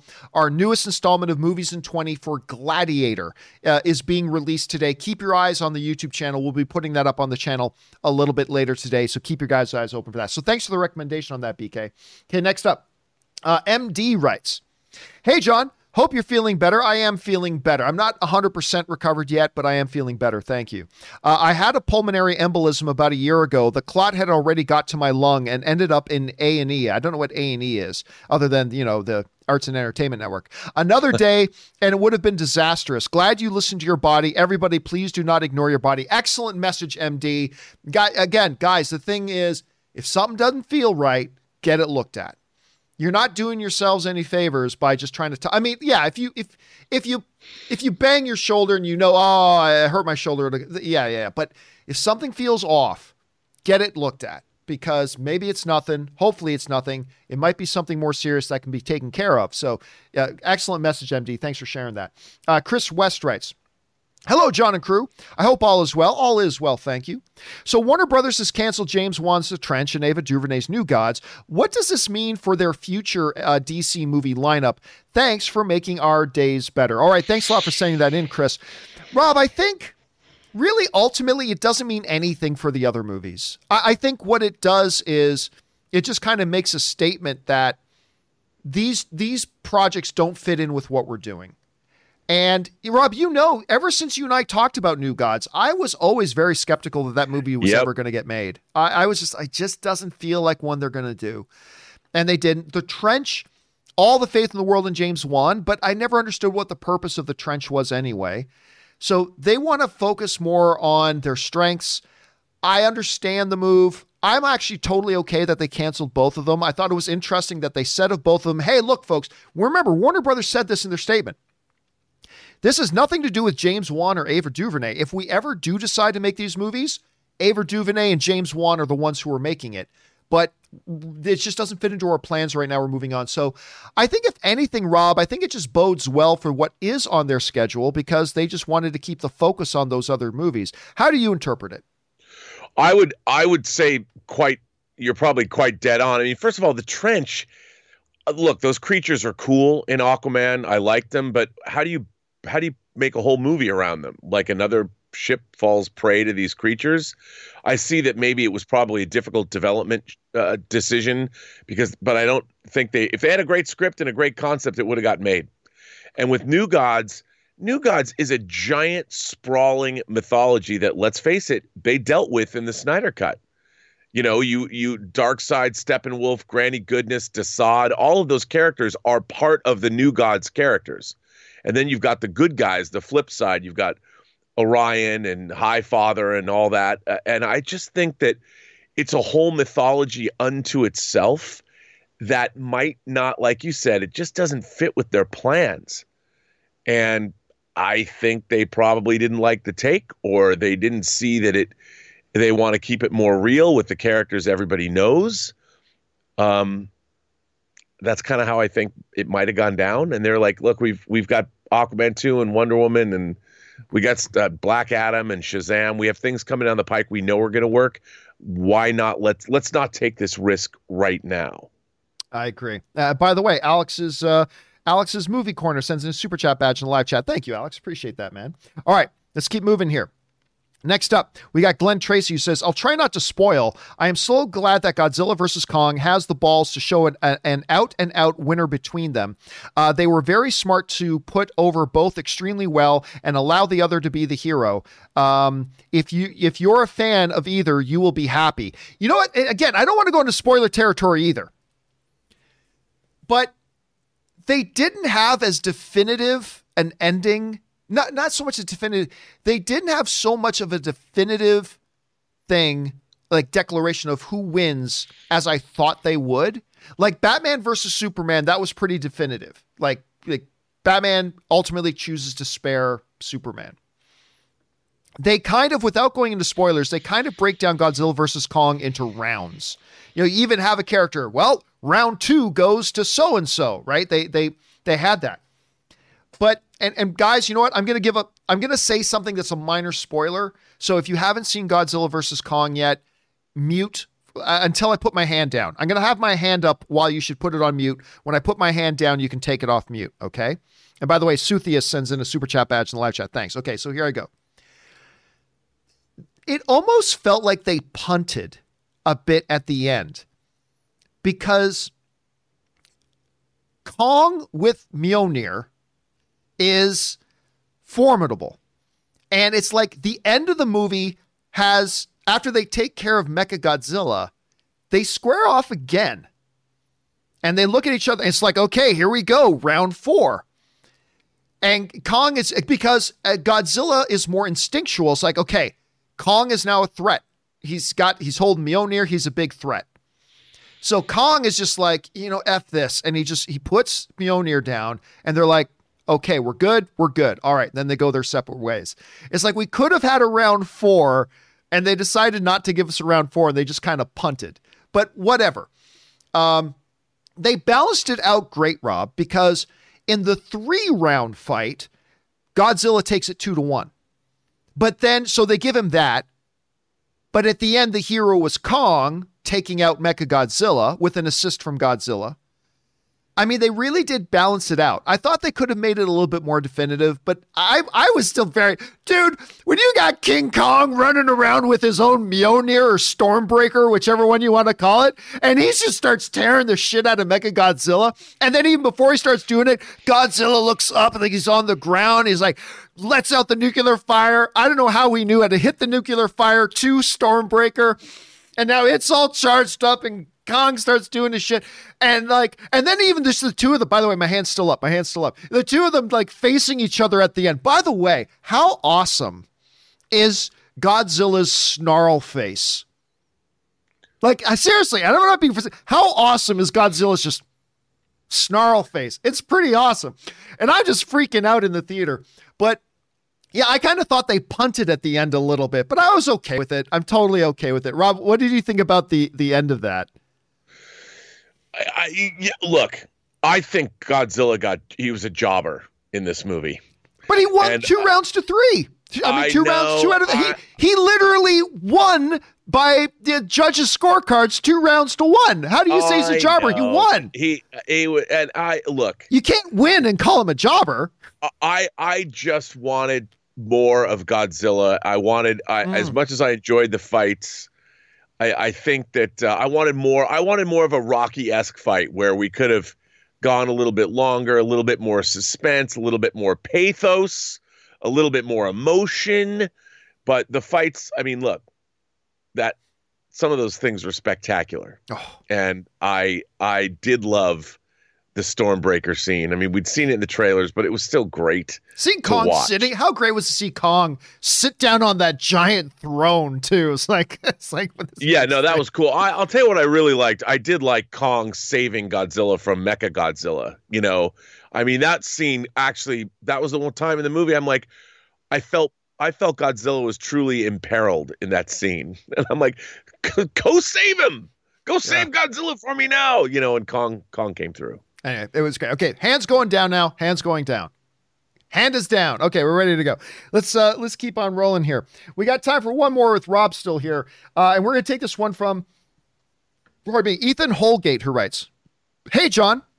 I watched Chaos Walking, and I have to say it was a fun, entertaining time. It does have flaws and a few missed opportunities, but for a film that went through a lot of production problems, I have to say it turned out pretty good." You know what, Rob? I'm hearing, full disclosure, I haven't seen Chaos Walking. But I will. I haven't seen it yet. I will, but the years of troubles and the years of hearing the studio said it was just plain out unwatchable, and then all the reshoots, how long it took them to do it, I lost all of my adrenaline of wanting to watch it, and I just never gotten around to watch it. But Rob, I got to say, Ethan, who's writing in that he says is actually not that bad, he's just the latest. I've heard from several people who actually said, you know what, it's not that bad. I'm not hearing anybody saying it's great, Right. but we were hearing that it was just a flat out unwatchable film prior to all the reshoots.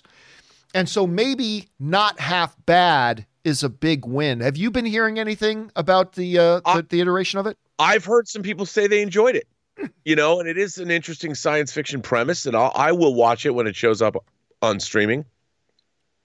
I mean, I don't like to hear when any film that's plagued with production issues turns out badly, especially when it's a genre film.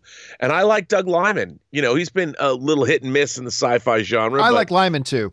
Edge of Tomorrow, Live, Die, Repeat, whatever it's going to be called. But All You Need Is Kill. I really like that. So I'll watch what he's done. I mean, he does interesting things with the camera. There's some interesting effects work. I'll check it out.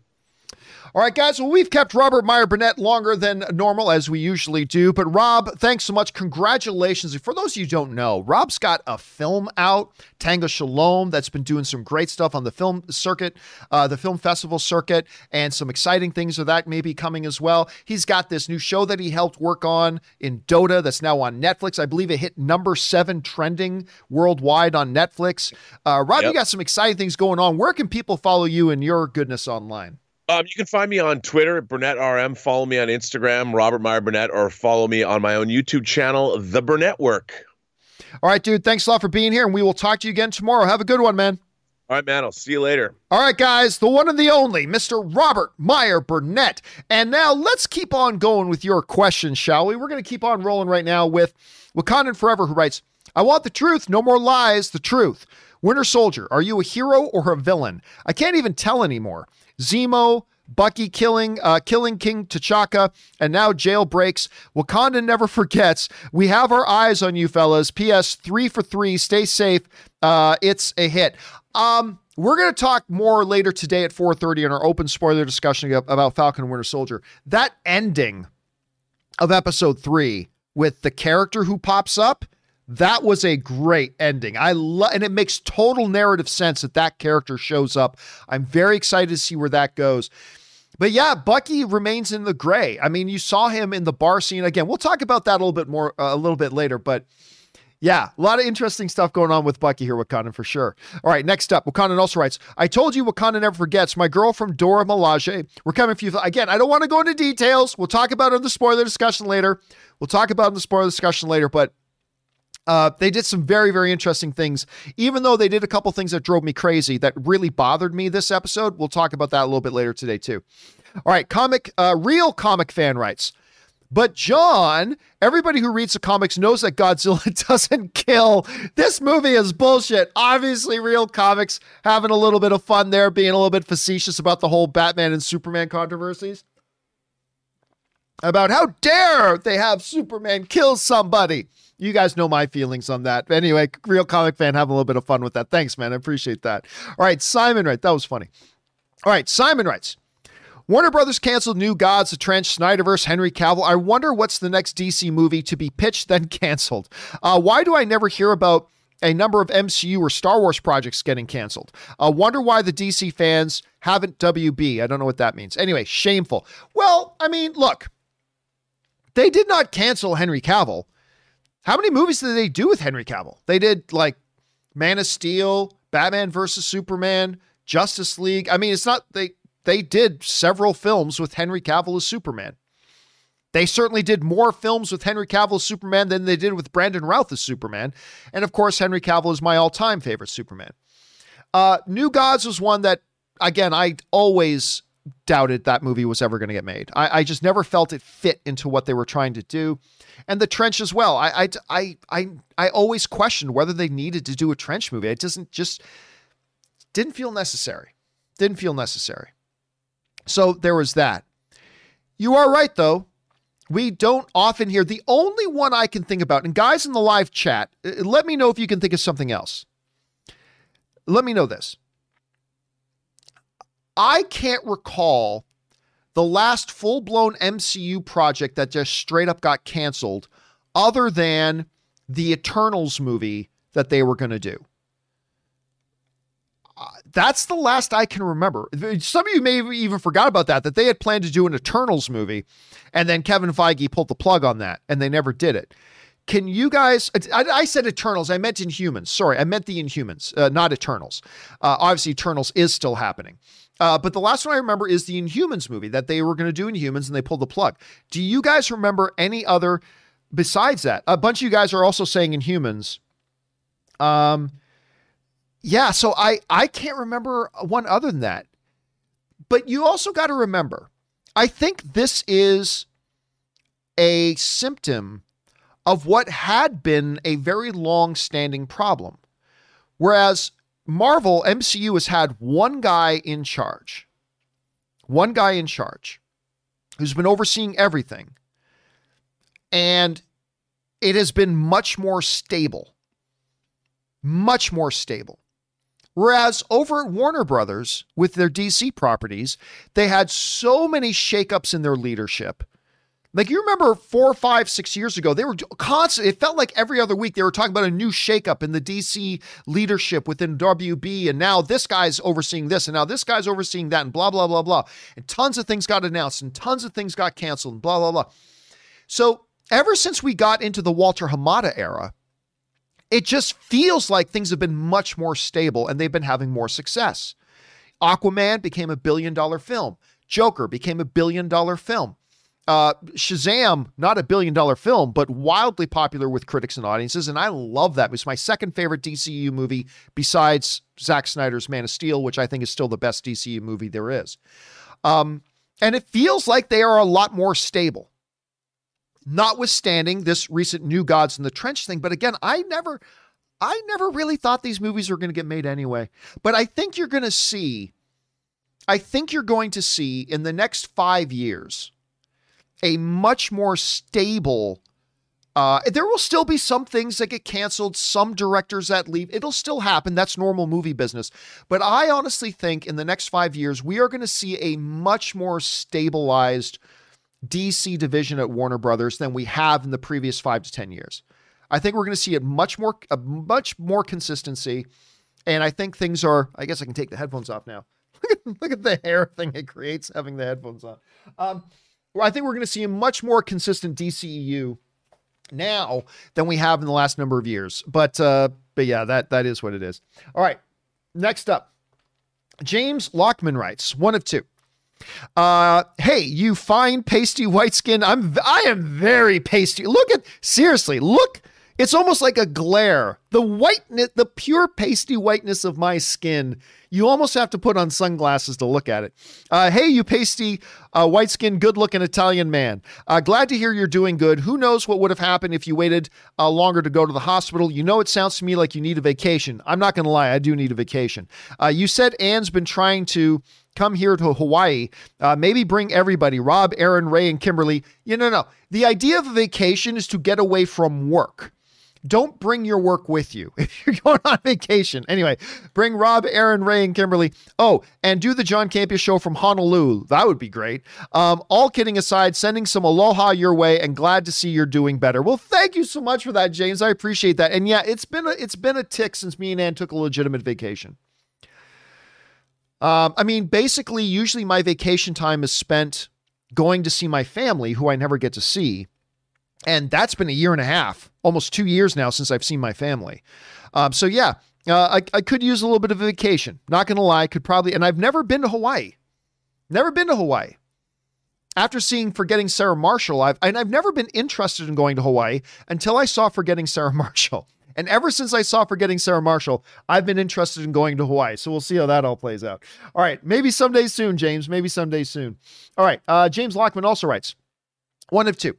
Hey, John, I was a little surprised to hear you say the other day that you really want a PS5, only because you said a number of times in the past that you were contemplating on selling your PS4. This is true. I'm a big PS fan, and I look forward to the upcoming God of War Ragnarok, Gran Turismo, and the action RPG Harry Potter Hogwarts Legacy games. Are there any PS5 games that piqued your interest? I'll tell you what, you named two of them. I am not a console game player. Most game, like I have, Xbox Game Pass, but I play that on my PC. I don't know why. I've really been into playing, what's the name of the damn game? Realistic Battle Simulator, Totally Realistic Battle Simulator. Anyway, I've been really into playing that.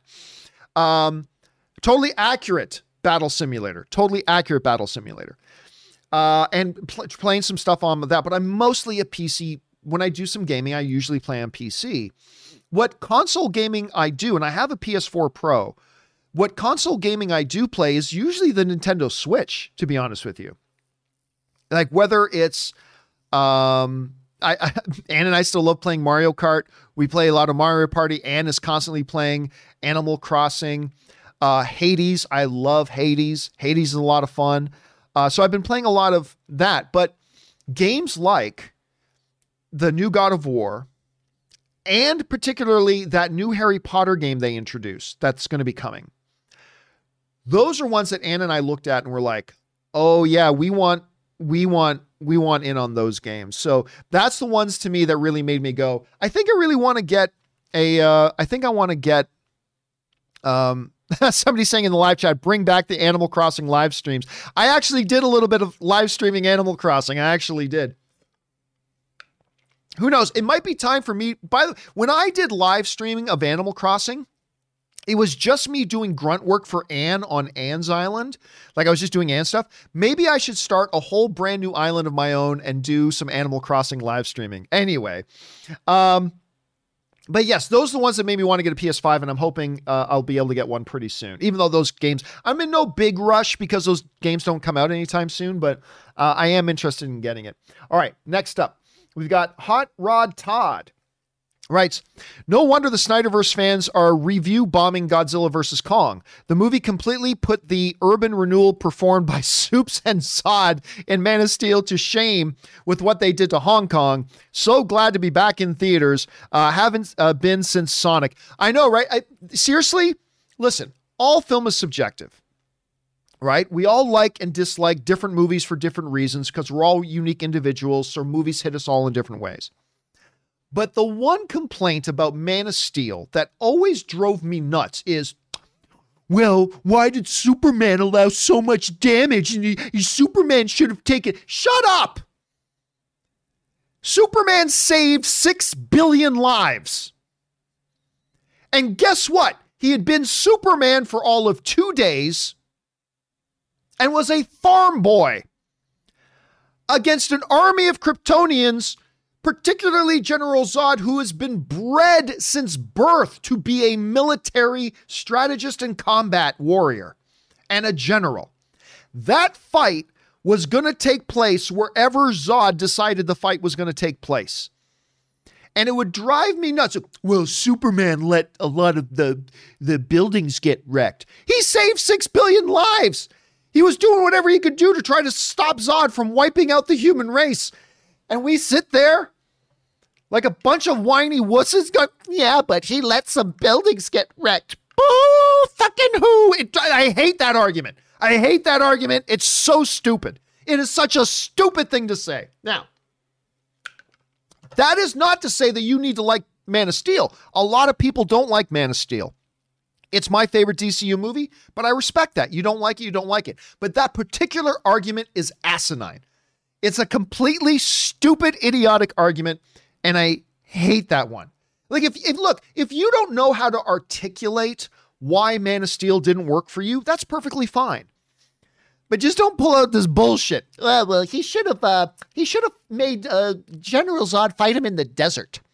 That wasn't up to him. Anyway, sorry. I get very passionate about Man of Steel. I don't know if you noticed that. I get very passionate about Man of Steel. Anyway, that's just me. All right, next up. Fully Vaxxed writes, Congrats on getting vaccinated. Which one did you get? I got the Pfizer. I got the Pfizer variant of it. Another question. For some reason, Eddie Redmayne doesn't do it for me. I see his talent, but he's just not my cup of tea. Is there a talented actor or director that for some reason just doesn't do it for you? And yet, listen, actors' performances are as individual and subjective as the movies themselves. I'm sure there are great actors that a lot of people love that don't work for you. I'm sure they're for all of us, right? That's just the way it is. For me, one of those filmmakers is Tim Burton. Tim Burton's style just doesn't work for me. And I know a lot of my friends absolutely love Tim Burton, and that's great. And by the way, he has made some movies that I really do like. But for the most part, Tim Burton's style just doesn't work for me. And I'm sure we all have different actors or filmmakers that's to it. Because again, fully vax, it's very, as subjective as how much we like or don't like the movies themselves. Anyway, next up, the Wakandan Forever writes, John, I'm glad you're okay. Stop posting hospital pictures. You make me nervous. Okay. Kong gave a good fight. Respect when it's due. Godzilla, again, we're not going to go into spoiler stuff. I know for those of you watching the video too late, but for those listening to the podcast version, not there yet. We're not into discussing open spoilers yet, and I couldn't give a spoiler warning there. So anyway, Stephanie KM sends in like a $20 super chat. Thank you so much, Stephanie. Appreciate that very, very much for that support. Anyway, Stephanie writes, hey, John and crew, long-time listener, first-time tipper. I went to see Godzilla vs. Kong on Wednesday at an AMC theater here in Miami, and man, was it great to be there. It was more packed than I had expected, but so amazing to watch with a crowd, just amazing. You know, Stephanie, you just completely articulated one of the many things that I much prefer watching a movie in a theater, the way movies are meant to be watched, is because the magic of the movies, I mean, it's better watching it on the big screen, and it's just a better experience. But the magic, I believe, of the movies comes when you're in a theater with 50, 100, 200 other people, and you share those moments, and you cheer together, or gasp together, or laugh together, or whatever it is. There's just a different experience. And I remember being in the theater watching Godzilla versus Kong. And like when certain something would happen and like there's 200 other people. Well, it was limited capacity, but when about, 75 other people in the theater, like, woo! I mean, it just adds to that atmosphere. It just adds to that atmosphere. And I had such a good time with it. To me, it's the difference between, popping in a CD and listening to a CD. Wait, what the fuck is a CD? Whatever. Putting on, YouTube Music or Spotify, whatever, and listening to a song in your living room, or going to an arena to see that band live and in concert. I mean, yeah, I don't know, pull a song out of my mouth. You could, pop on, on your Bluetooth speaker, you can pop on I Would Walk 500 Miles. Yeah, you can listen to I Would Walk 500 Miles and I Would. Yeah, it's a good song, by the way. It's a good song. Proclaimers, ladies and gentlemen. That's cool. But it's nowhere near as fun of an experience as going to the arena or to the nightclub venue or whatever, where the Proclaimers are playing live and you're with a crowd and an audience and we're all participating in it together and enjoying. It's a night and day difference. It's just not the same. It's like, yeah, you can listen to I Can't Get No Satisfaction on your speaker at home. Yeah, you can listen to the song. It's the same song. But if you could be at a venue and actually see the Rolling Stones performing it with a crowd of people, all yelling together, I can't get no. I mean, that's a different experience. It's a different experience. And it's the crowd. It's being with people that makes it magic. Yeah, I can watch a football game on TV. That's great. I love it. I love watching football on TV. But man, if you can be in Buffalo in the winter, in the frozen tundra of Buffalo, John, that's Green Bay. I don't care. The frozen tundra of Buffalo, and you're with 60,000 other people. And when the pass is completed and everybody's like, the crowd is cheering together. That's the magic. That's the magic. To me, it's the being with other people as well. The screen size, great. The sound, especially if it's Dolby Atmos, is great. Those are all big things as well. But the magic comes from experiencing it with other people. And that to me is just one of the big things. It's the difference between watching a football game on TV or watching it there in the stadium. Between listening to a song played on your speakers versus being there in the venue and experiencing it with 1,000 other people. That's just me. That's just me. Okay, next up. Thanks for that, Stephanie. Next up, an anonymous viewer writes, hey, John, hope you're feeling better. I'm not 100%, but I am on my way, so thank you so much for asking. I just started reading The Gray Man. That's the one that Russo brothers just announced they're going to be doing a movie of that. It's being adapted by the Russo brothers for Netflix. It sounds awesome. Think Winter Soldier elevator fight, but taking place in an airplane during a free fall. I've never read Gray Man, but I heard that. I will say this, though. I very much want to see a win from the Russo brothers because I love the Russo brothers. They're great. They couldn't be two nicer guys. I've had them come into my studio on a couple of different occasions. I've had a chance to go places and interview them and talk to them at different places. They are two great guys. And if you meet them, you cannot help but cheer for them. But being honest, I have not been a fan of any of their work since Endgame. They put out that one with Chadwick Boseman. I think it was called 21 Bridges. Awful.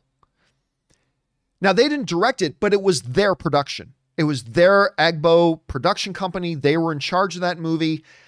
And I thought the movie was terrible. Then there was Extraction. Now, I'm in the minority on this, but Extraction that they did with Chris Hemsworth, terrific action. But I thought the movie was drivel. I thought it was absolute drivel. Not the worst movie I've ever seen. Not at all. And it does have some terrific action, including that car chase scene, man. That was great. But overall, I thought that movie was very wanting. And then they put out Cherry, and a lot of people were very excited about Cherry. Now, I'll be honest. I haven't watched Cherry yet because everybody I personally know that watched Cherry was like, it's not very good. So I don't know. Maybe if I watch it, I'll think it's terrific. But I just got too disheartened when I heard that Cherry wasn't very good and I just couldn't bring myself to watch it. Maybe I should still at some point. But I really want a big win for the Russo brothers. They deserve it. They certainly have magic.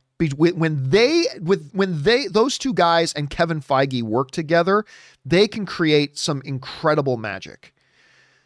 But I'm wondering, and I say this as somebody who loves these guys, I am wondering for them to really make that magic if they absolutely have to have Kevin Feige as a part of that formula. Again, I'm not making any proclamations. I'm cheering for these guys. I want to see them do well. I'm just saying so far, I have not seen them deliver a big win without working with Kevin Feige. And I want to see them succeed. So I'm going to keep my fingers crossed for Gray Man. I'm going to keep my fingers crossed for that. All right. Thanks for that, Anonymous. Next up, Ryan Lohner writes, anyone else think it would be hilarious if King Shark is just not quite awake yet during the hand scene? And for the rest of the show, he's like the Harley Quinn show. For those of you who don't know, the animated Harley Quinn show, which by the way, you need to watch. It is so funny. But I think, what was the Bunches? Is that the name of the comedian who does the voice of King Shark? Is it Bunches? Guys in the live chat, help me out with that. I think the guy who does the voice of King Shark is Bunches. Oh my gosh, it's Beyonce. I love King Shark in that. But obviously the King Shark, Funches. I said Bunches, didn't I? Ron Funches. Thank you guys in the live chat. Appreciate that. Jay and Marcus Y.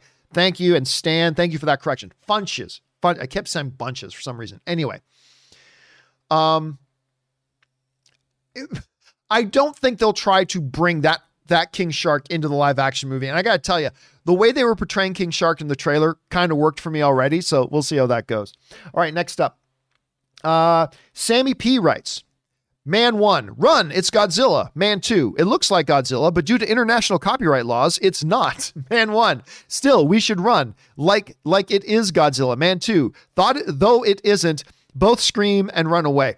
By the way, can we just talk for a second about, look, we all knew that Mechagodzilla was coming in the movie. They showed him in that quick clip in the original trailer when he's walking over the people running down into the subway system. So we knew he was coming.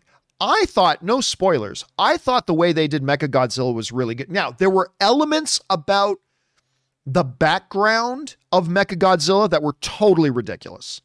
Totally ridiculous. Like how Mechagodzilla came to be and how Mechagodzilla operates, total garbage. But actual Mechagodzilla out on the battlefield fighting King Kong and fighting Godzilla, I thought was pretty awesome. I thought it was pretty awesome.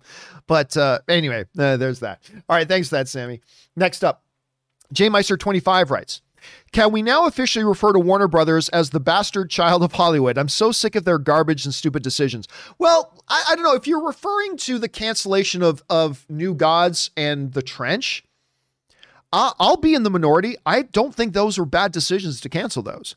I never thought either of those properties fit into what they were doing, and I don't think either one of them would have been successful. I could be wrong. We'll never know. But I actually think it was a wise decision to pull those projects off their schedules. I do. Now, you guys know I'm also highly dubious of a number of other decisions that Warner Brothers has been making, especially over the last year. That being said, if we're talking specifically about the New Gods and Trench, I actually think that was a pretty good decision. And I say that as somebody who's been very critical, particularly of how they've approached HBO Max and their movies this year. You guys know I've been very critical of that. But I don't think this was a bad decision. I actually think it was a pretty good decision. I think it was the right decision to make, and I think they will benefit from it moving forward. But I guess we'll never know for sure. All right, thanks for sending that in, J Meister. Michael Getz writes, do you think it is plausible for DC to continue the Snyderverse through animation? This has been coming up a lot. What are your thoughts on potentially making animated movies based off of canceled projects? I think it's a waste of time. Like a Justice League Mortal or any other canceled project. There are a couple of things with that. And somebody have asked that before.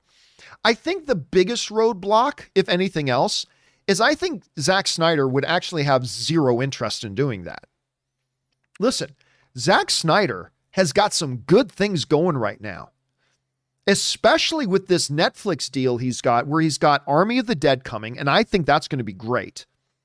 Then he's also got like some anime stuff connected to that. That's going to revolve around the live action movie. They'll probably do a sequel to it if it's successful. And I think it will be. Why on earth would Zack Snyder, after all the drama, after all the everything, why would he want to go back for just a direct to home video animated thing? What would be Zack Snyder's incentive there when he can go do new things that are going to be live action on the big screen and get lots of money for the stuff that's going to go on Netflix? I just don't see how you can entice or what motivation there would be for a Zack Snyder to want to go back to that. I mean, hey, I haven't talked to Zack Snyder. Maybe if you talk to him, he'd say, yeah, I'm totally interested in that. And maybe he would be. But I just don't see what the motivation would be. And if Zack Snyder's not involved in doing that, then what would be the point of even doing some straight direct to home video, which by the way, I think not all of, but most of Marvel and DC straight to home video animation is complete shit anyway. So, I mean, yeah, I think the biggest roadblock to that, and there are other roadblocks, but I think the biggest roadblock to that would be Snyder himself. Why would he be interested in that? You know, after all the crap and all the drama and all the circus, really go back there to do straight to home video animation? What's the incentive? What's the incentive? So I mean, look, anything can happen. It totally could happen. I just don't see it being very viable. I don't see it being I think it's done. I think it's dead. Again, we live in a world where Jamie Foxx is coming back to play Electro, so anything is possible. All right, guys. Next up, we've got BW Rosa 89 or 98 writes, hey, John. So today, April 2nd, I saw that Disney Plus was now on Xfinity, finally. My questions are, do you think that this will increase subscription numbers for them? And why didn't Disney go with the same deal HBO Max made, where it's part of your Xfinity subscription? We'll never know, BW. We'll never know. I am not an Xfinity subscriber, so I don't even have Xfinity where I live. So I have no I have no understanding, no experience with, no background knowledge on Xfinity whatsoever. So I have no idea. Also, every single contract is different and unique. So why didn't they just make the same deal HBO Max made? Maybe the same deal wouldn't have been good for Disney Plus. Maybe Xfinity didn't think they were worth the same deal. I mean, there's so many different variables, and I am so uninformed on this issue of Xfinity and that deal that me offering any kind of an opinion would just be passing gas. I mean, it literally would just be pulling something out of my ass that I don't actually have any understanding of. So I have no idea. I have absolutely no idea. If any of you guys know more about the Xfinity situation, I jump down into the comments and let BW Rosa know what you guys think of that. But for myself, I honestly have no experience in that. But I think if you check the comment section, some other people might have some better ideas. All right. Jaron Morris writes, since their first fight was so bad and lackluster, I'll definitely be down for a rematch between Derek Lewis, Black Beast, and Francis Ngannou. They both came a long way, worked on their takedowns and takedown defense. Thoughts? Oh, listen, Derek Lewis beat Francis Ngannou. Like everybody's saying, John Jones should get it. Why? Why the hell should John Jones get a heavyweight title shot? He hasn't fought a single heavyweight. I am really hardcore of the belief that John Jones, who is now going up to heavyweight, should not get a title shot until he beats a top 5 ranked heavyweight. Earn a title shot. And he hasn't earned it. Derek Lewis has beat Francis Ngannou. He totally deserves a title shot.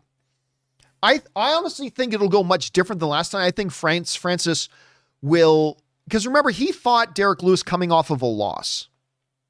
He fought, Ngannou had just lost to Stipe Miocic. He came out, he was trigger shy, he was apprehensive, and he lost to a very, very, very good and dangerous fighter. I think it'll go differently this time. But I think Derek Lewis is the one who deserves the title shot. That's me.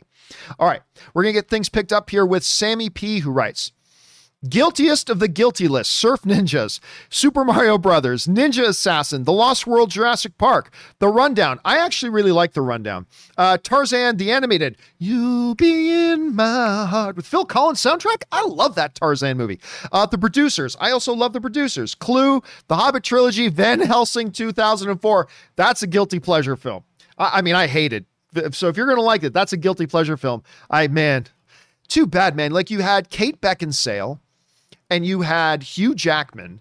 I mean, it should have been great, right? But yeah, Van Helsing was so bad. Anyway, and I like the Hobbit trilogy. I mean, nowhere near as good as Lord of the Rings, but I like the Hobbit trilogy. All right, Ben Rayner writes, hey, John, hope you're doing well. I am doing well, thank you.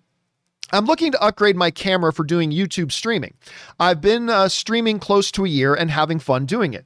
I'm looking at Sony Alpha 6000. Is this a good one? Looks pretty good. Would you use this? Yes. As a matter of fact, I use Sony Alpha cameras. All of the cameras in my studio are the Sony A6400s. Now, the Sony A6000, I believe, has the same sensor. That's very, very similar to the A6400. What I would recommend is get a good prime lens. I mean, the kit lens it comes with is great. If you get one with a kit lens, I would suggest a Sigma prime lens. You can get one for like under $300. Get a good 30 millimeter Sigma prime lens for the Sony E-mount cameras, and you're good to go. I love the look of these cameras. I love them. I think they look great. I've had these cameras for a couple of years now, and I have no plans to upgrade because I get as good of an image out of these as I think some of the $4,000 and $5,000 cameras get. So I love these cameras, and so yes, I would wholeheartedly endorse your decision to get a Sony A6000 series camera. Absolutely, and any one of them. Like, there's even like I believe a 5900 that you can get for really cheap. But whether it's the 6000, the 6100, the 6400, the 6500, whatever. All those cameras are great. Just get a good Sigma lens for it for about $300 and you're golden. All right, next up. Preston the Kryptonian writes, hey, John, I noticed that Willow asked the question on Friday, what is the worst script you have seen? Yeah, we talked about that. Well, that made me think of the producers of Sharknado and how laughable that script must have looked. It's now a popular franchise. How did they do it? I think it's because, unlike the script that got submitted to me, with the Umbrellas script, if you guys remember me talking about that last week, this was clearly a movie that was meant to be tongue-in-cheek, right? It was meant to be ridiculous. It was meant to be tongue-in-cheek. And obviously, I think they looked at that and thought, this could be fun for a lot of people, especially making it for so cheap. Now, they never anticipated it was going to become as big of a cult hit as it did, but they probably looked at that and said, yeah, we make this thing for $1 million. We sell it to Sci-Fi for $2 or $3 million. We make money on it, blah, blah, and it could work as a tongue-in-cheek kind of comedy thing. And I think that was the big difference. I think that's the big difference. All right, next up, we go to Sergeant Ward, who writes, John, I just watched Concrete Cowboy. Oh, that's the Idris Elba movie. And I couldn't recommend it enough to you. It's one of Netflix's good ones, and it's criminally undermarketed. I recommend you drop everything right now and go watch it. You know, I haven't watched Concrete Cowboy. I mean, I was really interested in it primarily because of Idris Elba, but I've actually heard not great things about it. Like, you're the first person, Sergeant, who I've heard like actually say to me that they really, really liked it. Again, I haven't seen it myself. I probably will go and check it. Once again, it's a Netflix one that they just dropped on Netflix, but I'm glad you really enjoyed it. I'll tell you what, I'll keep my eye open for it, Sergeant. Thank you for the recommendation. All right, next up. Capri Grant writes, Steppenwolf should have tagged in Thor after his axe did nothing to Superman. Odd question, but in your opinion, if the DCEU Superman and the MCU Thor were to go toe-to-toe in the octagon, imagine the promo for that fight. Who takes Superman all day, every day? Unless he's fighting Batman, the answer to that should always be Superman. Now, again, it depends on who's writing that fight. If a Marvel writer is writing that fight, they're going to write it that Thor wins. If a DC writer is writing that fight, they're going to write it that Superman wins. For me, it's Superman is the guy. He's the guy. Period. So yeah, in all other things being equal, Superman should easy. And I don't care about the, well, John, I don't know if you understand this, but in the comic book, Superman has a definitive weakness to magic and Thor has, I don't care. I don't care. First of all, this isn't the comic books. This is the movies.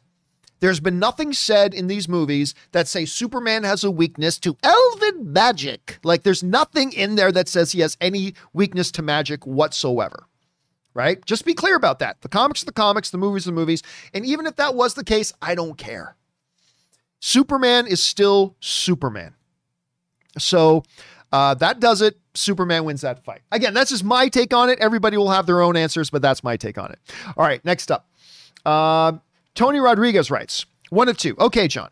The movie cancellations is 1, par for the course for DC announcing more than they're actually going to do. 2, Ava, in my opinion, botched the movie with Wrinkle in Time failing. Oh, no, that's completely not true. That's completely not true. Anyway, they just didn't acknowledge it publicly. No, that's completely not true. 2 of 2. That being said, like you said, those are 3 movies that were not necessarily and highly cancelable. But again, I don't think DC, I don't think DC still don't have their story writing together. Hence the easy killing of 3 movies. I feel bad for Rob with Eternals. Eternals isn't going anywhere. So I don't think, no, listen, Tony, let's be clear here. Ava DuVernay, they canceled this because it just doesn't fit with what they're trying to do. Ava DuVernay, like whether you're looking at, I keep forgetting the name of the Netflix series. Remember our names. Hold on a second. I keep forgetting the thing of it, but it got an awful lot of awards consideration, awards buzz, and was huge and was fantastic. When They See Us, not call us by our names. When They See Us, Selma, she's great. With Wrinkle in Time, listen, I'll be the first one to tell you Wrinkle in Time was not good. It was not good. I was at the damn world premiere for that, and I left early. No, I waited till the credits started to roll, but normally you hang out at these premieres. You get to hang out, maybe go to an after party. I really didn't like the movie, and I didn't want to be put in a weird position of bumping into somebody from the movie and having them ask me what I thought of it, because it wasn't good. But you got to remember about Wrinkle in Time. It was really considered an unshootable story. Like, at the time, people are like, you can't possibly make a Wrinkle in Time movie. That's unshootable. And I thought Ava DuVernay probably did better than most filmmakers would have done trying to make that thing out of that book. But if any of the problem was Ava DuVernay, which it was not, then Warner Brothers wouldn't have gone out of the way to say, look, make no mistake, if we ever do decide to move forward, if there's ever a time when it fits into our plans that we move forward with a New Gods movie, Ava DuVernay's the one doing it. Like, have you ever heard a studio say that when they've canceled a project? I've never heard that said before. And they said the same thing about James Wan. It's like, hey, look, if we ever do decide to do a Trench movie, and if that ever does fit into our plans, James Wan is the guy doing it. So they just made sure to go out of the way. So no, I don't believe that for a second. Ava DuVernay's track record is just too good. It's just too riddled with Academy Award and Emmy nominations and blah, blah, blah. She's just too good. She's too good. She couldn't make something out of Wrinkle in Time, but I don't think any filmmaker really could have. And I actually believe, whenever you hear the studio put out a statement, you got to look at it at least a little bit suspiciously. But I honestly believe everything that Warner Brothers said about the cancellation of these two movies. I just don't think they were right for what they're doing. So I kind of agreed with it. Anyway, that's just me, man. All right, next up. Let's see. Tony Rodriguez writes, oh, one more thing. I love Thundercats. But I believe we will not see this movie live or animated. We still haven't seen both He-Man iterations. He was promised and news is non-existent. Hell, let's just announce a Silverhawks movie that we will never get. You know what? Thundercats, He-Man, Master of the Universe, all that kind of stuff has been very, very slow coming. But listen, when you come out and you say, look, we've also got our screenwriter now and we've got our director attached, and you make a big deal out of it, I really do think this movie is coming. Now, again, I'm a little disappointed because I wanted a Thundercats live action movie. I'm not against animation. I love animation, but I wanted Thundercats live action. We've seen lots of Thundercats in animation before. I want to see live action Thundercats. And apparently that's not what Adam Wingard, who directed Godzilla vs. Kong, now he's doing this Thundercats thing. It's not the direction they're going. Now, listen, we're not getting it anytime soon because Adam Wingard's next project is that Face Off remake. So he's got to do the Face Off remake. Then he'll get around to Thundercats. So I believe we are going to see it, Tony. I mean, you never know, but I do believe we're going to see it. We'll find out for sure. All right. Next up, the Wakanda Forever writes, my entire life, I have been a Ninja Turtles fan. I was Michelangelo for my birthday. It's evolved as a toddler. It was Mikey, video game phase, Donnie, teenage Ralph, adult Leo. Any characters do that for you? P.S. I don't know why I never dated in junior high. LOL. I'll be honest with you, Wakanan. I do not care for the Teenage Mutant Ninja Turtles. Now, that movie, that live action movie they put out a couple of years ago, the first one Michael Bay produced of all people, I really liked that movie. Not its sequel. They did the sequel with Stephen Amell, which unfortunately was not very good, even though they had Stephen in it. The sequel was not all that good, but that first Teenage Mutant Ninja Turtles movie a couple of years ago, I actually thought was really fun and I enjoyed it. But other than that, to me, the entire existence of the Teenage Mutant Ninja Turtles is nothing but a bastardization, a poor man's bastardization of the original Teenage Mutant Ninja Turtles in their black and white comic book days. Like the Teenage Mutant Ninja Turtles, their origins, the original Teenage Mutant Ninja Turtle comics was adult and dark and violent, and it was awesome. The original Teenage Mutant Ninja Turtle stuff was awesome. Everything else since then is a poor man's bastardization, in my opinion. But John, cowabunga, dude. I don't give a shit. You keep your pizza eating cowabunga nonsense. As much as anybody appreciate the old Vanilla Ice, go Ninja, go Ninja, go. Sure. Okay. I can appreciate the fun of that. Sure. But I know this makes me the unpopular guy in the room. I totally understand it makes me the unpopular guy in the room, but I don't care. The whole Teenage Mutant Ninja Turtles thing can go to hell. Give me that original black and white comic version of Teenage Mutant Ninja Turtles. Make that movie. That would get me interested. And I say this to somebody, I acknowledge that first Michael Bay one was actually really fun, and I did enjoy it, but yeah. Not a fan of the Teenage Mutant Ninja Turtles because they totally changed it from its origin. Anyway, but that's just me. I know that makes me the unpopular one in the room. I get it. It's the unpopular take. I get it. But I'm just being honest with you. Just being honest. All right, next up. Let's see here. Raj writes, one of two. Hey, John. Regarding WB cancellation of New Gods movie, I think this is linked to Snyderverse fiasco. I really don't think it is. Justice League Snyder Cut ended on a premise of Darkseid being the next big enemy of Justice League. Now, no New Gods movie being possible without Darkseid, as he is also the big bad. I really don't think they're connected. Of the New Gods mythos. So, if that movie were to move forward, it could have reignited the Restore the Snyderverse uproar. So to avoid such a nuisance, I should say, Warner Brothers consciously shelved the IP, at least for some time. Nah. Because here's the thing, Raj.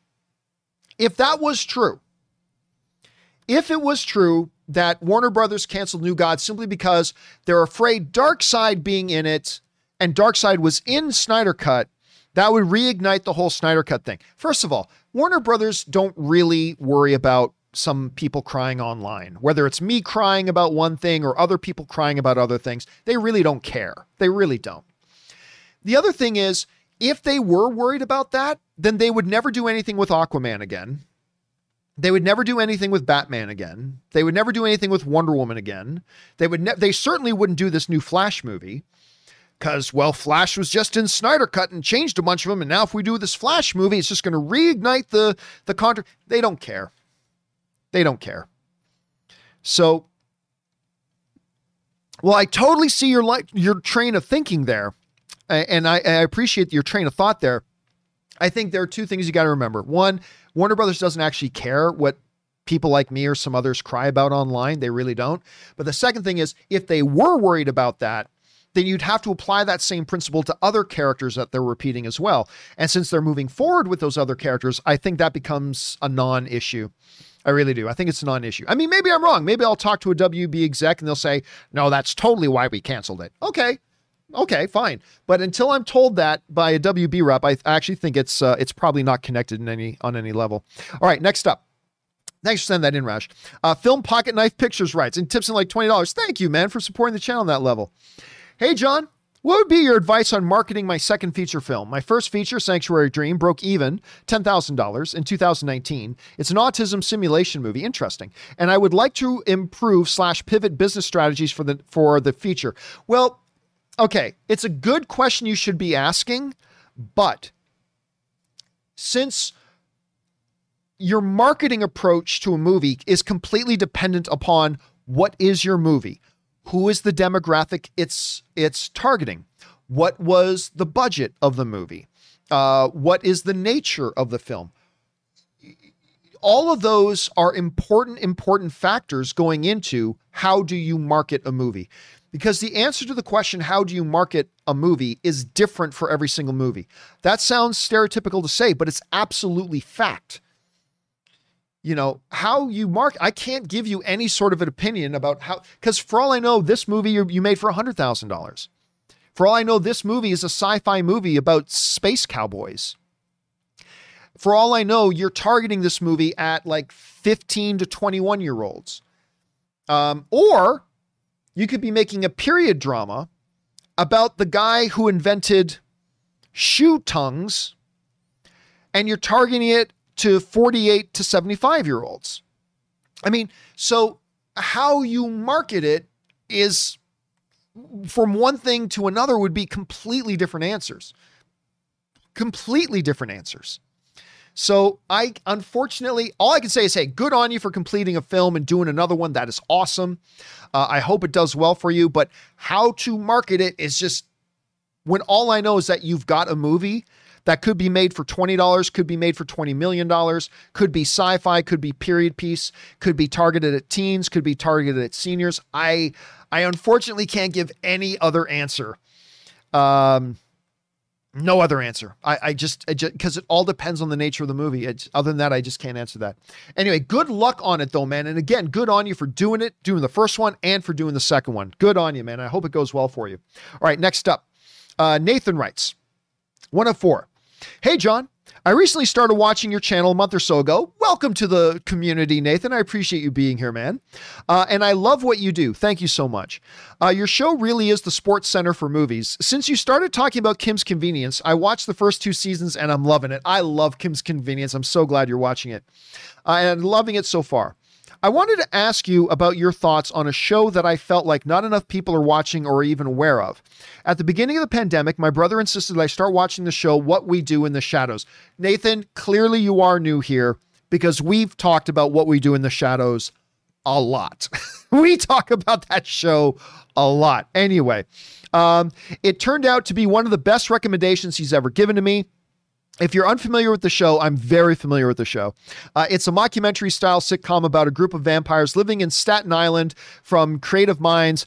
Have you conquered Staten Island? Anyway, in Staten Island for the creative minds of Jeremy Clement and Taika Waititi. Don't think it needs to say anymore, but I will say that it is the funniest thing that I've seen in years. I can't recommend it highly enough. I would love to know your thoughts. Thanks. Okay, yeah. So again, Nathan, we have talked about What We Do in the Shadows a lot. I love this show. But by the way you wrote that out, Nathan, I'm also going to make an assumption here, just from the way you wrote that you have not seen the original movie of What We Do in the Shadows by Taika Waititi and Clement. You go back and watch the movie.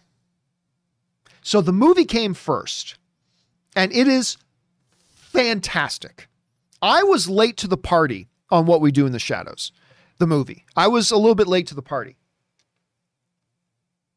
And so I remember Ann and I, one day we were driving back from Disneyland, and I don't know what spawned it, but Ann's like, I still haven't seen that What We Do in the Shadows movie. Should we watch that tonight? I'm like, yeah, it's a great idea. So we drive home from Disneyland and we make some popcorn, we sit down, we watch What We Do in the Shadows, and laughed ourselves sick the entire time.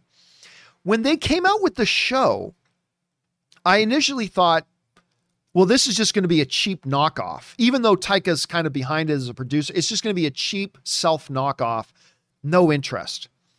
Anne watched the first episode and said, John, this is really good. I'm like, okay, I'm on board. Sat down, started watching it. I love this show. Guillermo is, for all the vampires are great. Guillermo, the headless ex-boyfriend, you name it, the little ghost version living in the doll. Everything about this show is gold. If you have not started watching What We Do in the Shadows, you absolutely must take Nathan's advice and start checking it out. But yeah, it is absolutely wonderful. Black Robin, also probably my favorite thing to come out of What We Do in the Shadows. Black Robin just put in the live chat. Jackie Daytona, totally human bar owner. Absolutely human. Yes, 1 human beer, please. The Jackie Daytona episode with Mark Hamill is so freaking good. Jackie Daytona. Oh God, I love that show. I love that show. I cannot wait for that show to come back. All right. Let's keep moving here, shall we? Next up, we've got Aaron Schrader writes, Disney did it again. Raya is available on digital less than a month after going up for premiere access. I'll not stand for it this time. I called and complained. It's being taken to the escalation department tomorrow. We'll keep you all abreast. Well, Aaron, I appreciate that, and I understand the frustration. But you know that when you pay that extra, by the way, I never recommend paying for that Disney Plus premiere access. I never recommend paying for that because either watch it another way or just wait for it to come out on Disney Plus for free. But it's going to be on Disney Plus for free shortly, whether it's in 1 month or 3 months or whatever. And that when you plop down that $30, you're plopping it down just to watch it earlier than you would normally have to wait. And whether they put it out 2 weeks later or 2 months later, you know that you were paying for the privilege to watch it now, right? Them putting it out on regular access on Disney Plus did not change the fact that you got to watch it early. It didn't change the fact that you had the experience watching it that you had. It doesn't take anything away. I mean, does it make you second guess your decision to plop down the extra $30? Maybe, but that's why I'm always telling people, why bother? Don't pay that extra $30 for the premiere access. Like, if you don't have the option of watching it in a theater, just wait a little bit. Like, I am just personally, I don't like this whole idea that Disney Plus does of pay for our service and then pay another bit of money to watch something early. I don't like that. If you're making us pay for your service, then just put it on your service. That's just kind of my take on it. If you're not going to put it in theaters, then just put it on Disney Plus. We pay you every month. We pay a very small price. I admit, we pay a very, very small price, a ridiculously inexpensive price for Disney Plus, but that's how much you charge and we're paying it. So I would never, ever, ever recommend paying a $30 premium fee to watch it early. Never. The only way I'm doing that is if I'm getting a full theatrical, real movie-going experience. But yeah, at the end of the day, while I understand your frustration, I do. Did you get what you paid for? You did. You paid the $30. You got early access to Raya and the Last Dragon. There, you got what you paid for. And it doesn't matter if they put it out on Disney a month later or a year later, you got what you paid for. But it is that practice that Disney has that makes me recommend to people when they say, should I pay? Like when people ask me, did you like Raya and the Last Dragon? You remember on my show, people asked, John, did you like Raya and the Last Dragon? I'm like, yes, I quite enjoyed Raya and the Last Dragon. And then Rob asked me, so would you say you would recommend paying the $30 to get the early access? I'm like, no. No, I wouldn't. It's really good, but if you're a Disney Plus subscriber, it's going to be up here shortly anyway. So no, I would not recommend, and you're not getting the theatrical movie going experience. Just wait. Just wait. But Aaron, I would also say this, maybe you calling to complain, and maybe if more people did, it'll nudge Disney. Maybe it'll influence Disney to stop this whole ridiculous $30 after you're already a paying member, premiere access nonsense. But I don't know. Well, it is what it is. But again, Aaron, at the end of the day, did Disney deliver to you what they promised to deliver to you for that $30? And the answer to that question is yes, they did. You paid for early access. They gave you early access. And I think we all learned the hard way that we just shouldn't pay that early access fee at all. We shouldn't. So anyway, that's that. But anyway, I hope it goes well for you. I hope you at least enjoyed the movie, because if you didn't like the movie, that makes it even worse. But I hope you at least enjoyed the movie, my brother. All right, next up. The Wakandan Forever writes, I made the worst mistake of my life. You know, Wakanda's been learning guitar and I'm making real progress. All that ended today. I bought my first whammy bar. Oh, dude, that is the worst thing ever.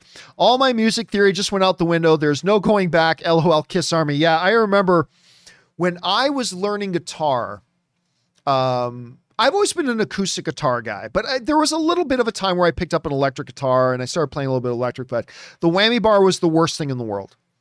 Yeah. That's, especially if you're trying to learn guitar, that is the worst thing to have. Never let yourself have that, man.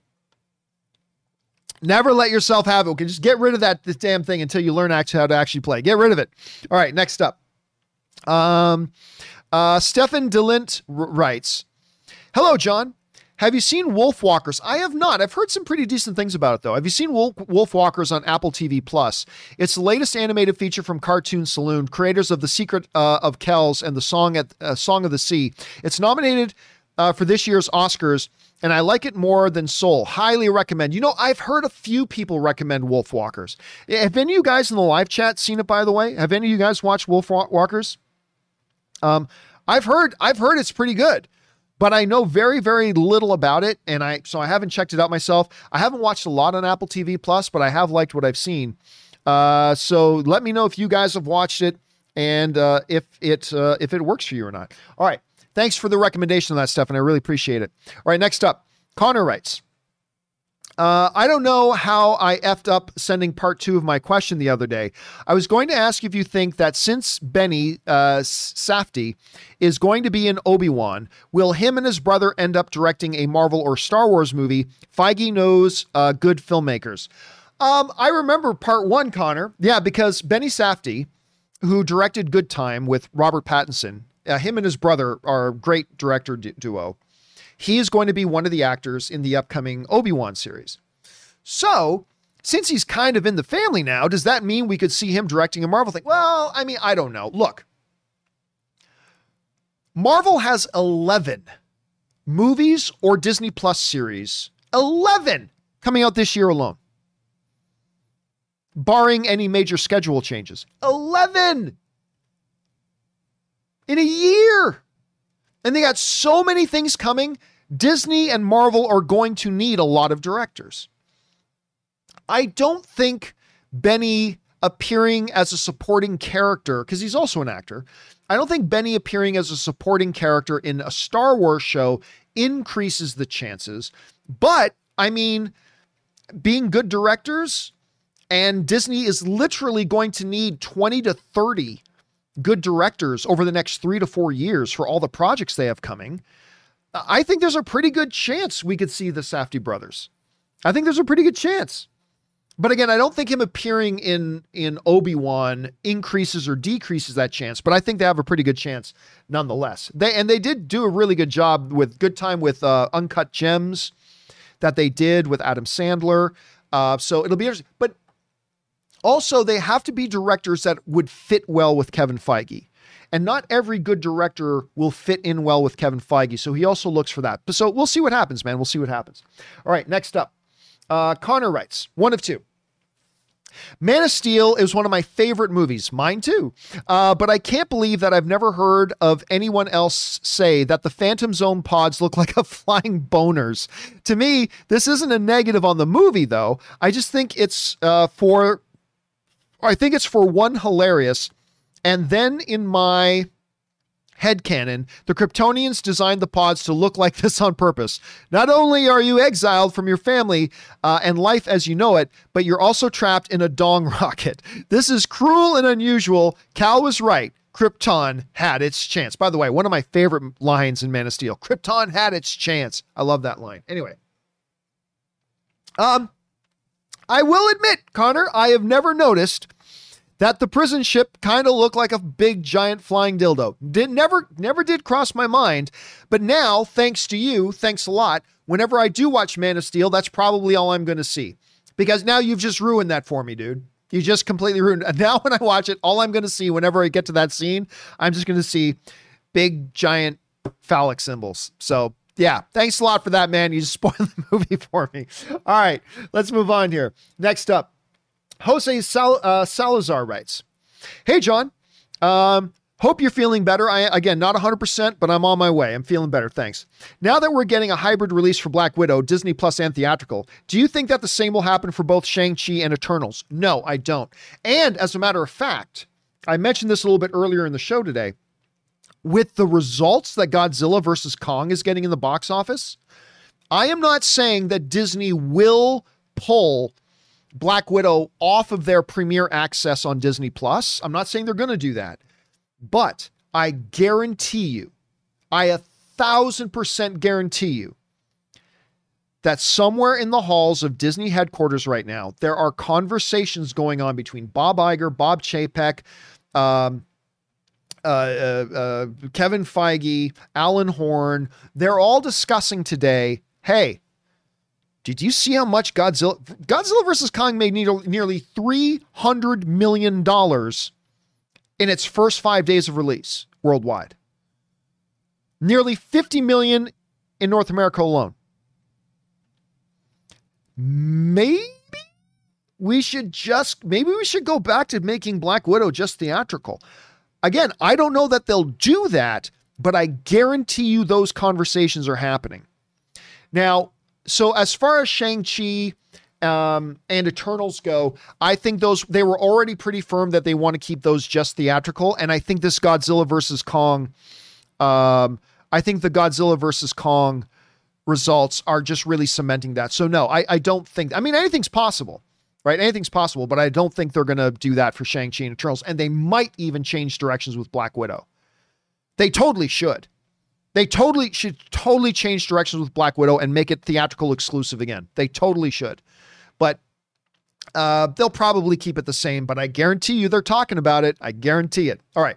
Scott Brown writes, Godzilla versus Kong was shit. The fights were good, but the rest of the movie was cliche disaster movie characters and that trillionaire villain. How did he build all this shit, and who keeps leaving front doors open and the secret lairs need to be shot? Hey, listen, I thought the movie was fantastic, Scott, but I hear you. I can't argue with any of those points. This Shakespeare did not write this movie. All right. It is clear that Shakespeare did not write this movie. There are definite weaknesses to this movie, no doubt. And for you, the experience ended up being bad, and that sucks. But for me, the experience was still awesome.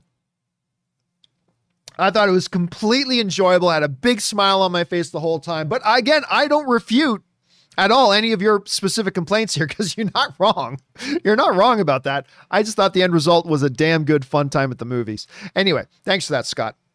Next up, my Avatar fan cast for fun writes, Willem Dafoe as Boomy. As soon as Boomy came up on screen, I think everybody thought Willem Dafoe for that. Ella from Lucifer as Azula, Maisie Williams as Toph, Carrie Hiroyuki Tagawa as Zhao, Paul Sun-Hyung Lee as Iroh, Mr. Kim as Iroh, or Uncle Iroh, Kikoa Kikumano as Sokka, Ryan Potter as Zuko, Ming-Na Wen as Kyoshi, Hiroyuki Sanada as Ozai, Fire Lord Ozai, and John Campea as my cabbages guy. My cabbages. Dude, how do you do an Avatar fan casting and not put in Aang? Who do you got as Aang? Personally, Daniel Day-Lewis for Aang. He can play a 10-year-old. I don't care. But yeah, how do you do all that without putting in Aang? Maisie Williams is Toph. You know what? The problem with Maisie Williams as Toph is, I think, isn't Maisie Williams in her 20s now? Also, hey, Google, how old is Maisie Williams? Give me a second here. I'll find this out. She's 23 years old. Maisie Williams is now 23 years old. So I'm not sure she can work as Toph, but hey, I do like her though. I do like her a lot. All right, next up. Tim Tracy writes, hey, John, I wrote in about songs associated with movies of the day. You probably meant the other day. I find it really ironic that the song you picked from Kevin Costner's Robin Hood, Everything I Do, is actually my parents' wedding song. So thanks for the memories. Yeah. So Tim wrote in the other day and was asking about, your favorite song from a movie. And to me, the sign that a song is a perfect song in a movie is when you later hear that song, all you think about is the scene from the movie that takes place in, right? So some examples for that I gave were, You've Lost That Lovin' Feelin' from Top Gun. Whenever I hear that song, you never close your eyes anymore when I kiss your lips. Like whenever I hear that song, all I think about now is that bar scene from Top Gun. That's all I see in my head. Bryan Adams' Everything I Do It For You. Whenever I hear that song, my mind is flooded with images from Robin Hood. That my mind is filled with images from Robin Hood because that song is forever connected for me to that song. Obviously, Titanic, Heart Will Go On, or whatever the name of the song is. You hear that song, you're here, there's nothing I fear. I mean, you hear that and instantly your head is filled with a sinking boat and water and don't go, all that kind of stuff. Your head's just filled with it. So that is a great sign of of when a song is a perfect song for a movie. And it's cool to know that song, Everything I Do, was your parents' wedding song. Mine and Anne, we had our wedding song was actually a song by Peter Gabriel called Book of Love. And we had never heard the song until we went to a Peter Gabriel concert at the Hollywood Bowl. We love going to concerts at the Hollywood Bowl. Anne and I went to a Peter Gabriel concert at the Hollywood Bowl where he didn't have a band. He had a full Philharmonic orchestra. no band, just a Philharmonic Orchestra. And he played this song called Book of Love, which I had never heard before. And Ann and I both fell in love with the song. It turns out they used it for the finale of Scrubs as well. But anyway, this song called Book of Love, if you've never heard it, go look it up on YouTube. And it was a beautiful, beautiful tune. And we actually made it our wedding song. So anyway, there's that. Okay. Next up, Chris writes, hey, John. Love all that you do. Thank you, Chris. If you haven't done this for Movies in 20, I'd recommend Sneakers. That's a good one. Yeah, that's a good one to do for Movies in 20. Since it's your favorite Robert Redford film, as it is for me too. And you mention it often in your shows. First film I ever saw with Redford. Very underrated. You know what? That is a great idea for Movies in 20. You're right. A lot of people have never seen it, don't understand what we're talking. Like, we'll often bring up Sneakers in our movie conversations, like blah, blah, blah, like in Sneakers. And a lot of people have no idea what we're talking about. That is a great candidate for Movies in 20, Chris. Excellent, excellent suggestion. I think we will do that.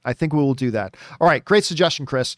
Next up, Tim Tracy writes, after binging all of Smallville and her definitive Lex Luthor being Michael Rosenbaum, my girlfriend has become obsessed with Superman and Lois. While it does have some CW elements to it, it does feel like its own show, and I think it's better because of that reason. Hey, listen, you guys have heard me talking about this a lot lately.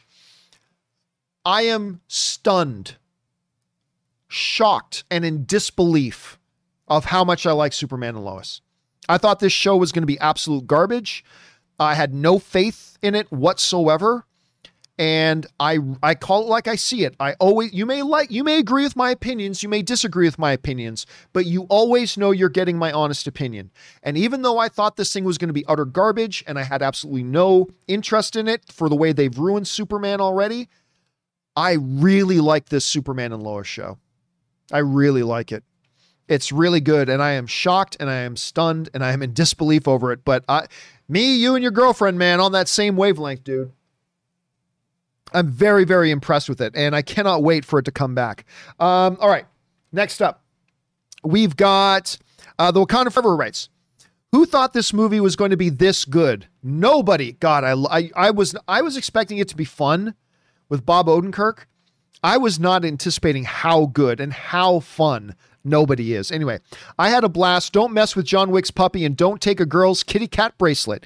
Godzilla Kong fight was good, but this was the best film I saw this weekend. You will be surprised. Listen, I was surprised too. It's made by, the same guy and whatever who made John Wick. So there's a reason it feels like a complete John Wick ripoff. It totally does. Totally does. But you know what? Doesn't matter because it's fun and it's entertaining. And I had a blast watching Nobody. I had a blast. Watch this movie, particularly in a movie theater if you can, but watch this movie. It was surprisingly good. It was surprisingly good, and I think you might enjoy it. All right, thanks for that, Wakanan. Next up, Hot Tamale Palm Tray writes, 1 of 2. John, my man, add another notch on your belt. Like you, for many years, I was addicted to sodas. My crack of choice was Dr. Pepper, but thanks to your show, I was introduced to the deliciousness that is Zevia. Scratch one less thing I need to worry about in regards to my long-term health, and it's because of you. So thank you so much. Now give that man his sponsorship, Zevia, you cheap sons of bitches. Listen, I'll tell you what, again, I started off doing the movie blog, drinking 2-liter bottles of Coke per day. Those are the big bottles. 2 big bottles of Coke per day. I then thought I'd be making a healthy choice by switching to diet, so I went from Coca-Cola to Diet Pepsi. And I was drinking 2 liters of Diet Pepsi per day. Then I found out that, hey man, drinking that much artificial sweeteners may have been one of the contributing factors to the heart attack you had. And I thought, well, I need to get off the diet soda. Like, I still have a Diet Pepsi now and again, don't get me wrong. But like the days of 2 liters a day, gone. And so I needed to find a soda alternative. And I got introduced to Zevia or Zevia, however you pronounce it. It has no sugar and no artificial sweeteners. And I find it very satisfying. And I drink, 2 cans of this a day, usually when I'm doing my show. When I'm doing my show, I'll go through like 2 cans, but I really do enjoy it. Anyway, glad you're enjoying it as well, Hot Tamale. I'm glad you're enjoying it as well. And yes, you cheap sons of bitches. More people drink your damn product because of me than anything else you've ever done. You should be giving me at least half of your marketing budget. Zevia, whatever the hell you say. Whether you sponsor me or not, I'm still going to drink your soda because I really do think it's good. But bastards, you should be supporting and sponsoring this channel, you jerks. Anyway, KC the Sledge Storyteller writes, hey, John, if Godzilla vs. Kong truly breaks the box office, can we look forward to future movies with other Godzilla foes like Gion or Orga, maybe Megalon? And again, Disney Plus needs some Condor Man. Well, no, I'm okay without Condor Man, but Aaron Cummings brought up an interesting point, KC, the other day about, was the success of this movie more about Godzilla or was it more about Kong? I submit to you that it was probably more because of Kong. Aaron brought up a great point. She said, in North America, we don't have the same passionate love for Godzilla in North America as Godzilla is loved around the world. Here, we're really more about Kong. The last Godzilla movie was a big disappointment and kind of underperformed at the box office and blah, blah, blah. Throwing King Kong with them, whatever. So I think they will definitely make more Monster Universe movies.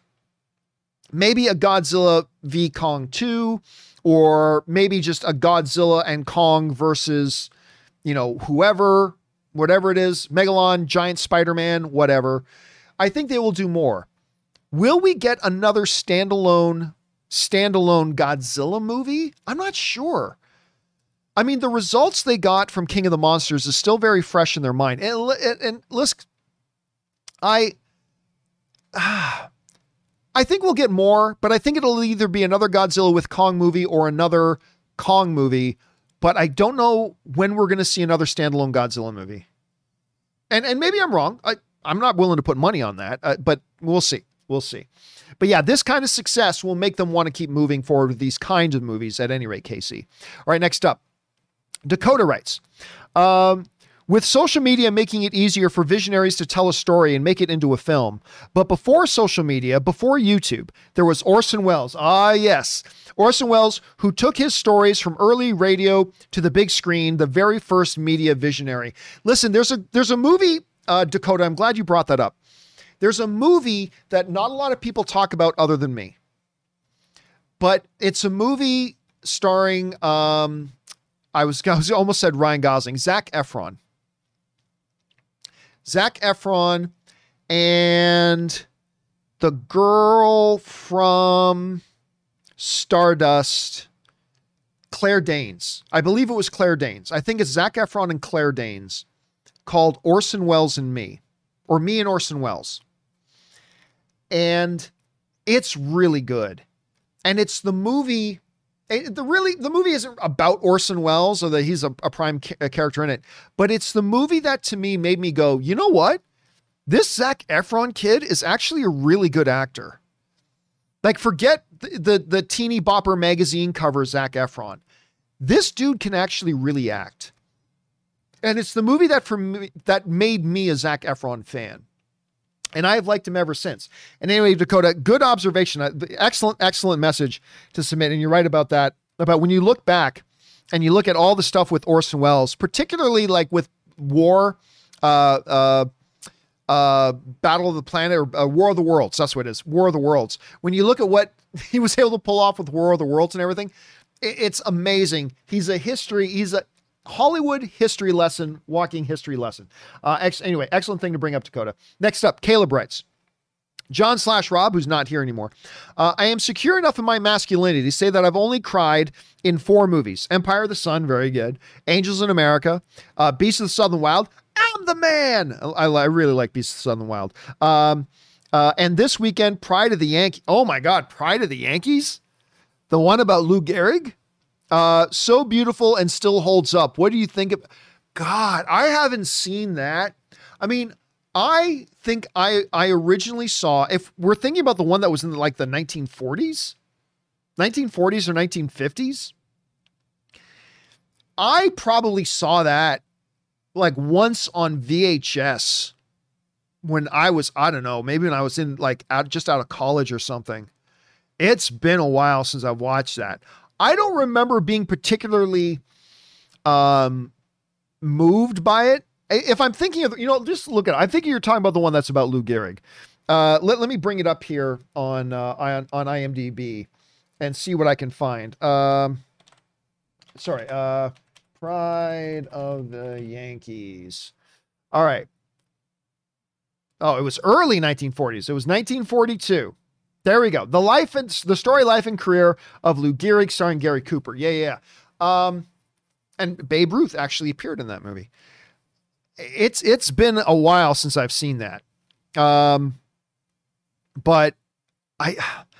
I'll say this. I don't remember being particularly in love with it. But I don't know. It's been forever since I've watched it. So I might have to go back and watch it again. I'm going to have to go back at some point and watch it again. Because maybe I'll have a different experience with it today than I did before. All right, next up. Thanks for sharing that list, Caleb. All right, BK Dan writes, "Hey, John, just bit the bullet. Not a fan of AMC. Nothing personal to anyone out there. To see Kong and Godzilla at an AMC 35 miles out from me. Sad face, my local Regal won't be opening till May 14th. Well, yeah, always, if you can go to something closer, you go to something closer. But 35 miles ain't so bad. 35 miles ain't so bad.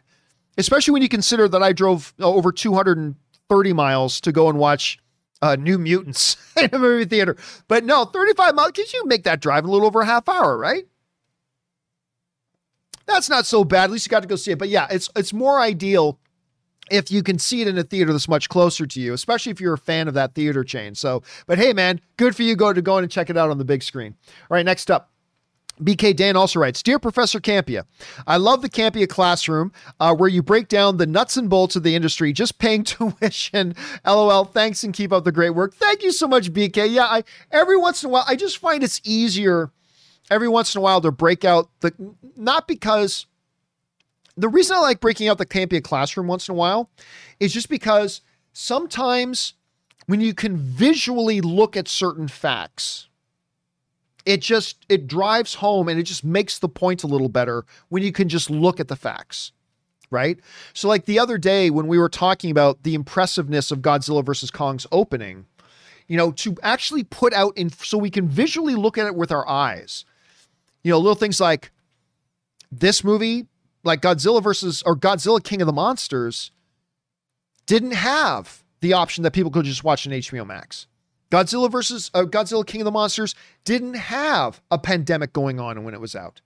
Godzilla King of the Monsters didn't have limited theater capacity when it was out there. I mean, it comes in handy when we can visualize what it is we're talking about. So that's the reason that every once in a while I like to open up the Campia classroom, because sometimes I think like points like that are they stick with us a little more and they have a little bit more of a profound impact when we can visually look at it instead of just audibly hearing it. But anyway, that's why I like doing that. I like doing that. Anyway, thank you for that, BK Dan. I appreciate that. Okay, BK also writes, "Hey, John, someone mentioned Comic-Con the other day in a companion video. I know you partake of that con. Have you and Ann ever been to a D&D con like Gen Con or Gary Con?" I have not. I've never been to a D&D convention. My wife, Ann, has. She's gone to a couple. I think it was Gen Con. I might be mistaken about that. But my wife has been to a couple. I have not been to any of them. I wouldn't mind going. It's just they've never been convenient for me to do. And obviously a Comic-Con is about a lot more things than a very specific D&D con is. But I would go. I would go to one, but I have not been yet, but Ann has. All right, next up. The Wakanda Forever writes, "The two biggest music controversies of my life were the telling of the truth of the Partridge Family and Milli Vanilli." Probably meant Milli Vanilli. "John admitted you were devastated when you learned the truth. What's your favorite music video? Thriller and White and Nerdy for me." Oh, I love the White and Nerdy music video. And obviously Thriller's an all-time classic. Yeah, I remember I didn't care about Milli Vanilli, but yeah, hearing about the fact that they didn't even sing the songs, that was surprising. I was very shocked to hear that. But my favorite music video, man, I haven't thought about that. What would be my favorite music video? I am not my favorite song, but I am a big fan of the music video for U2's Elevation, which was connected with the Tomb Raider movie franchise. I really do like that music video. It's really great. I mean, sticking with U2, I also love Where the Streets Have No Name, where U2 did a pop-up surprise concert on a rooftop in Los Angeles. And that was pretty cool. I don't know. I've never really thought about my favorite music videos. So maybe if I think about it a little longer, I'll come up with different answers, but just off the top of my head, there's that. All right. Koa1708 writes, hypothetical question. Would/can Disney ever retcon the Star Wars sequel trilogy? Can they? Of course they can. They own it. Would they? No, they won't. Nor should they. Like, I hate the Star Wars prequels. I hate them. But I will argue till we pass out from lack of breath that they should never touch them. They're canon. They happened. They're canon. They should not be touched. But John, you don't like those movies. I know, but it's not whether or not I like them. I'm not one of these crybabies. It's like, make everything the way I like it. I'm not one of those crybabies. I hate those movies, but you should never touch them. They should never be retconned. They happened. They're a part of canon. They should be left alone. And Disney will leave them alone. I feel the same way about the Star Wars sequel trilogy. By the way, I don't think the Star Wars I think overall the Star Wars sequel trilogy is good. The first one was awesome. The Force Awakens is awesome. Like, flat out, completely awesome. I like The Last Jedi, although it certainly has elements that I hate, but I like it overall. And then The Rise of Skywalker was just terrible. I mean, there's no getting around that. The Rise of Skywalker was terrible. Even though I know many people still like it, that's great. For me, it was terrible. But no, they should not ever be touched, and I don't think they ever will be touched. And yeah. So I don't think either the prequel trilogy nor the sequel trilogy will ever be touched, and nor should they be. Can Disney retcon the prequels and the sequels? They can. It's theirs. They own it. It's their prerogative. They can do whatever they want. But will they? No. And should they? No. They are what they are. Just move forward. Just move forward and make new movies and move on from that. Anyway, next up, Frankie Gouge writes, that latest Black Widow trailer is the way to reboot marketing. Excellent trailer. Took me from okay to damn. I'm with you, Frankie. That's what it did for me. I'm like, I was interested in the movie because the trailers have been pretty good. The trailers up until now have been pretty good. And I'm like, okay, this looks, I'm not big on Black Widow getting a solo movie or Hawkeye getting a solo show, but all right, it looks all right. This trailer was the best one yet. It really focused on the individuals, the character, the story. I liked what I saw, and it made me legitimately excited for the movie. So I'm with you on that one, Frankie. BK Dan writes, hey, John, a suggestion for movies in 20, Enemy Mine. That's not a bad one either. Lou Gossett Jr. That's one a lot of people have seen, but it's really good. By the way, for those of you who may not know, there was a Star Trek episode where Captain Picard and this alien being who only spoke in metaphors were trapped on a planet, and they had to learn to communicate to each other. That was totally influenced by the movie Enemy Mine. And that one might not be a bad one either. That's not a bad recommendation either. All right. Hippie Radio writes, hey, John and Rob. Rob's not here any longer. Rob is only here for an hour and a half when he's on. I can't ask people to take up more of their day than that. Hey, John and Rob, with the pandemic success of Godzilla vs. Kong, do you think they will move forward with the Monsterverse? P.S. All hail Godzilla. Still your undisputed king of the monsters. Oh, nonsense. Nonsense. I'm not going to give any spoilers. But to me, the true king was obvious in Godzilla vs. Kong. But anyway, that's just me. Yes. Yes, I do believe they will. Whether it's a standalone Kong movie, whether it's another Kong and Godzilla movie together, whether it's something else, some kind of amalgamation. But I think this success, especially in light of the pandemic, I definitely think they're going to make another one. How long from now, I'm not sure, but I do think they're probably going to move forward and make another one. All right. Michael H. Jones writes, and tips in like $20. Thank you, Michael H. Jones, for that. Hey, John, with Godzilla vs. Kong doing really well at the box office this weekend and Black Widow still 3 months away, do you think there's any chance Disney might change their minds and just release Black Widow in theaters? You've read my mind, Michael. And by the way, thank you for tipping in that much. I appreciate it, man. You totally read my mind. Yeah, absolutely. I absolutely believe they are considering that. Now, whether they actually will Whether or not they actually will go ahead and pull it off Disney Plus and just make it theatrical, I don't know about that. But I guarantee you they're talking about it. I guarantee you they're talking about it. I mean, you can't not at least have those discussions when you look at the results that a Godzilla versus Kong movie is getting. And none of those movies were big hits before.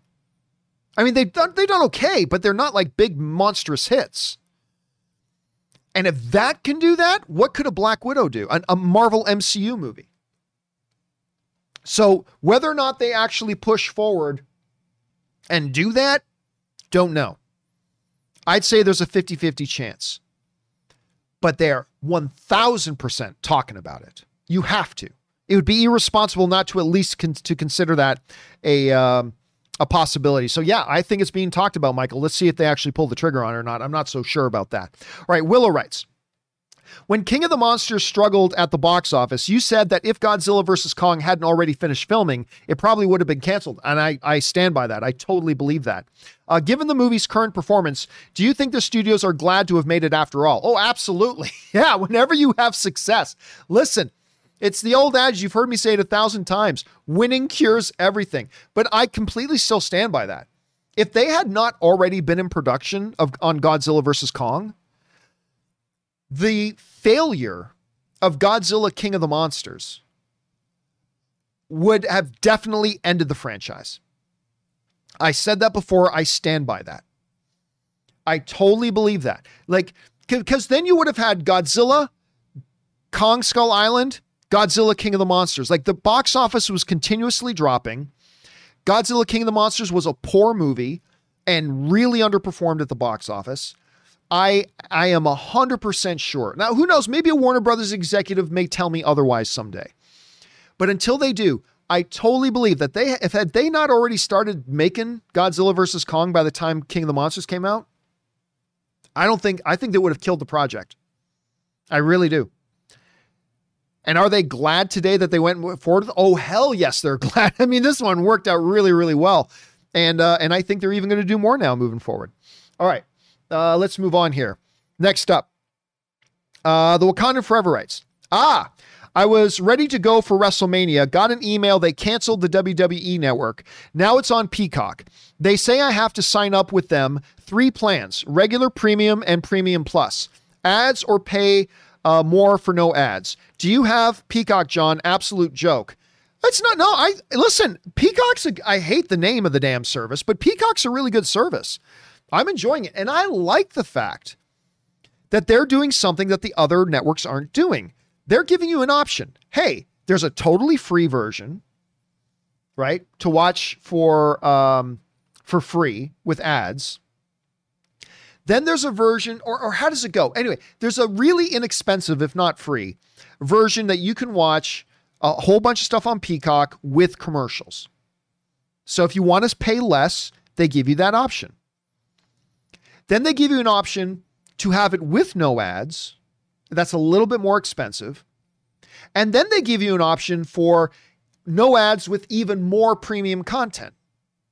And they give you the choice. You have a choice. As a consumer, you have choice. And even their most expensive plan, which Ann and I signed up for, we signed up for the premium no ads one, the premium plus. It's very inexpensive for what you get. And considering that people were paying, I don't know, 10, 11 bucks a month just for the WWE network, and now it's a part of Peacock, that's an extra good deal.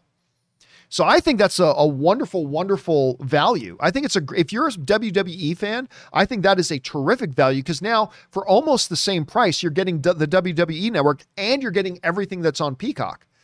Still got to change that name. But yes, I think it's a great value, man. I think it's a really, really good value.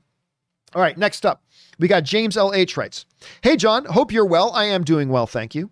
I'm not impatient when it comes to news or trailers on upcoming projects. To me, it arrives when it arrives. But there is one I do look for any news on more than most, Shogun.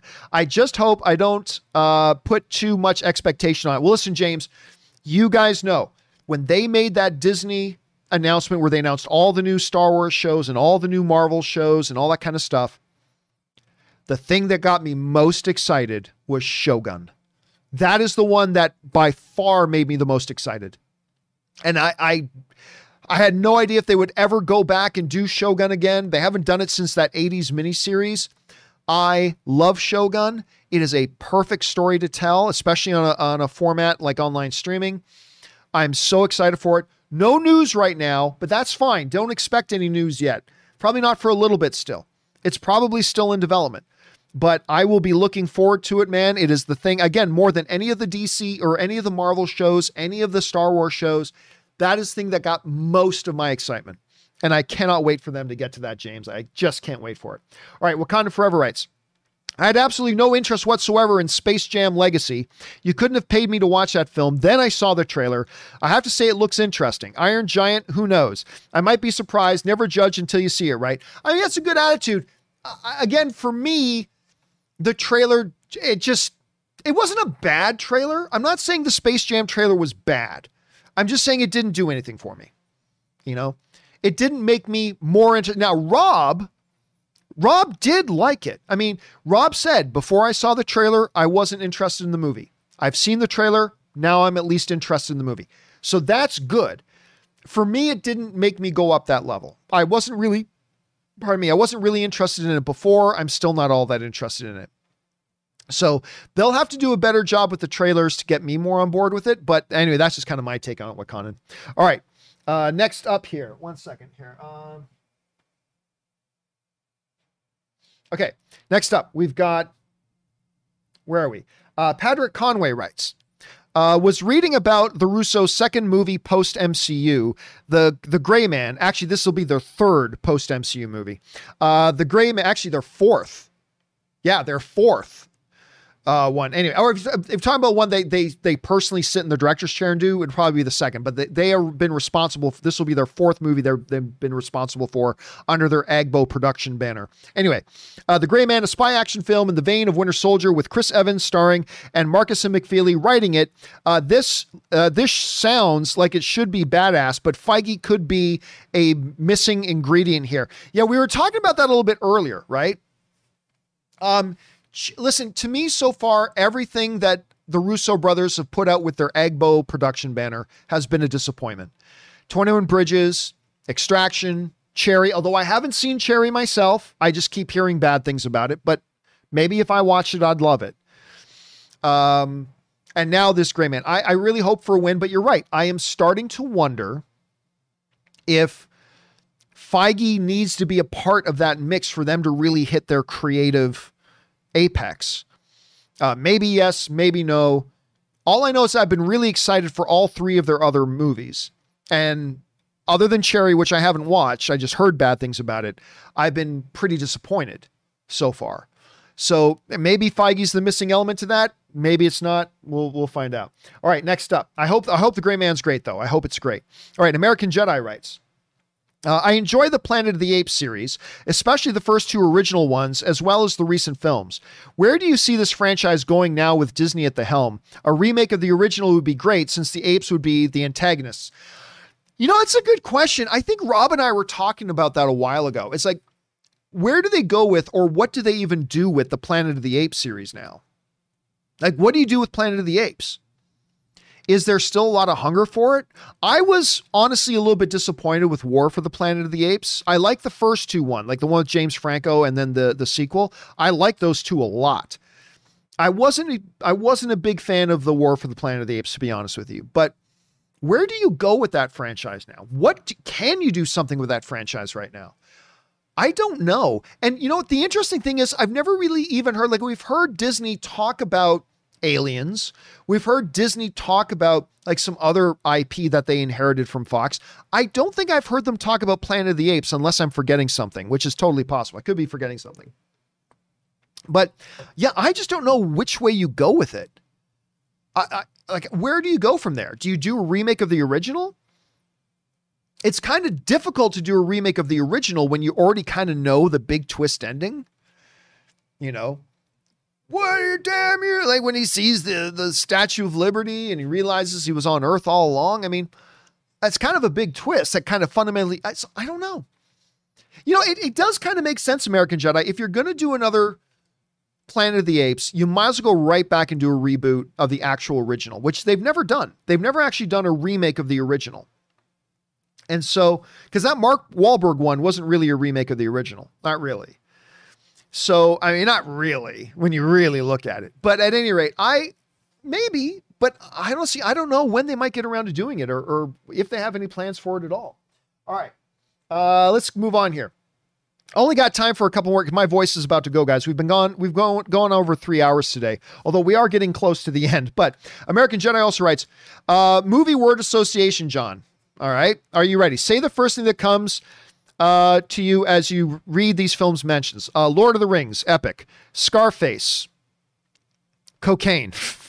The Godfather, all-time great. The Thing, genre defining. Argo, fuck yourself. Jaws, terror. The Princess Bride, one of the greats. Thanks for playing. What do we have for John? Yeah, I mean, that's not a bad word association game. By the way, I was stunned recently. I saw a survey. It was one of the movie magazines. It might have been Empire Magazine I saw this in. Maybe it was one of the other ones. But I saw this survey where it was basically asked, have you seen Princess Bride? And to me, like, well, yeah, obviously everybody's watched Princess Bride. But it was like only like 50-something% of the respondents on this survey had said they watched Princess Bride. I'm like, what? Folks, listen. If you've never seen Princess Bride, you've got to see Princess Bride. You just got to see Princess Bride. Just cancel your plans today. Have some fun storming the castle and watch Princess Bride. It is one of the most magical, wonderful movies ever made. You got to see Princess Bride. I just can't believe that many people have not watched. I mean, it's an older film for sure. It's an older film, but I thought, man, when I saw how many people had still never seen it, I was like, what? Yeah, you got to watch Princess Bride. Go and watch it. It's probably on one of the streaming services. I wouldn't doubt it if it's on one of the streaming services. Guys in the live chat, do you know if it's on is Princess Bride on one of the streaming services? I'm going to guess it must be. Just wondering if you guys know if it is or not for sure. I'll look down and see if you guys, there's like a 15-second delay between me saying it and when you guys actually see. Bob Constructor is saying it's on Disney Plus. There you go. Sharia, Connor, David, Show Guy are all saying it's on Disney. So there you go. Come on, you all have Disney Plus. At least most of you guys do. If you have not seen Princess Bride, go and watch Princess Bride. Okay, guys, we almost got through all the questions here today, but my throat's going to go. We've gone for 3 hours and 17 minutes, so it's time to wrap up today's episode of the John Campea Show. Thank you guys for being here. Now, listen, there are still a few more questions to come, but don't worry.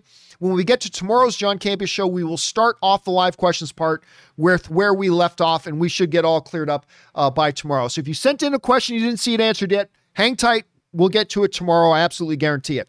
All right, guys, thanks to Robert Meyer Burnett for bringing his glory and goodness, and a special thanks to all of you guys who did send in these live questions, because number one, you gave us great fun things to talk about, but number two, you supported this channel while you did it, and all of us here involved with the John Campea Show, thank you guys very, very much for your support. Okay, guys, remember, do the four main things. Stay smart, stay safe, take care of yourselves, and please take care of the people around you. And don't forget, guys, today, 4:30 p.m., as long as you're not totally over it already, since it's already been like 4 days, but we are doing, finally, our Falcon and Winter Soldier open spoiler discussion. Make sure you come on back at 4:30 Los Angeles time to join us for that. Okay, guys, that'll do it for me for now. My name's John Campea, and until next time, my friends, bye-bye.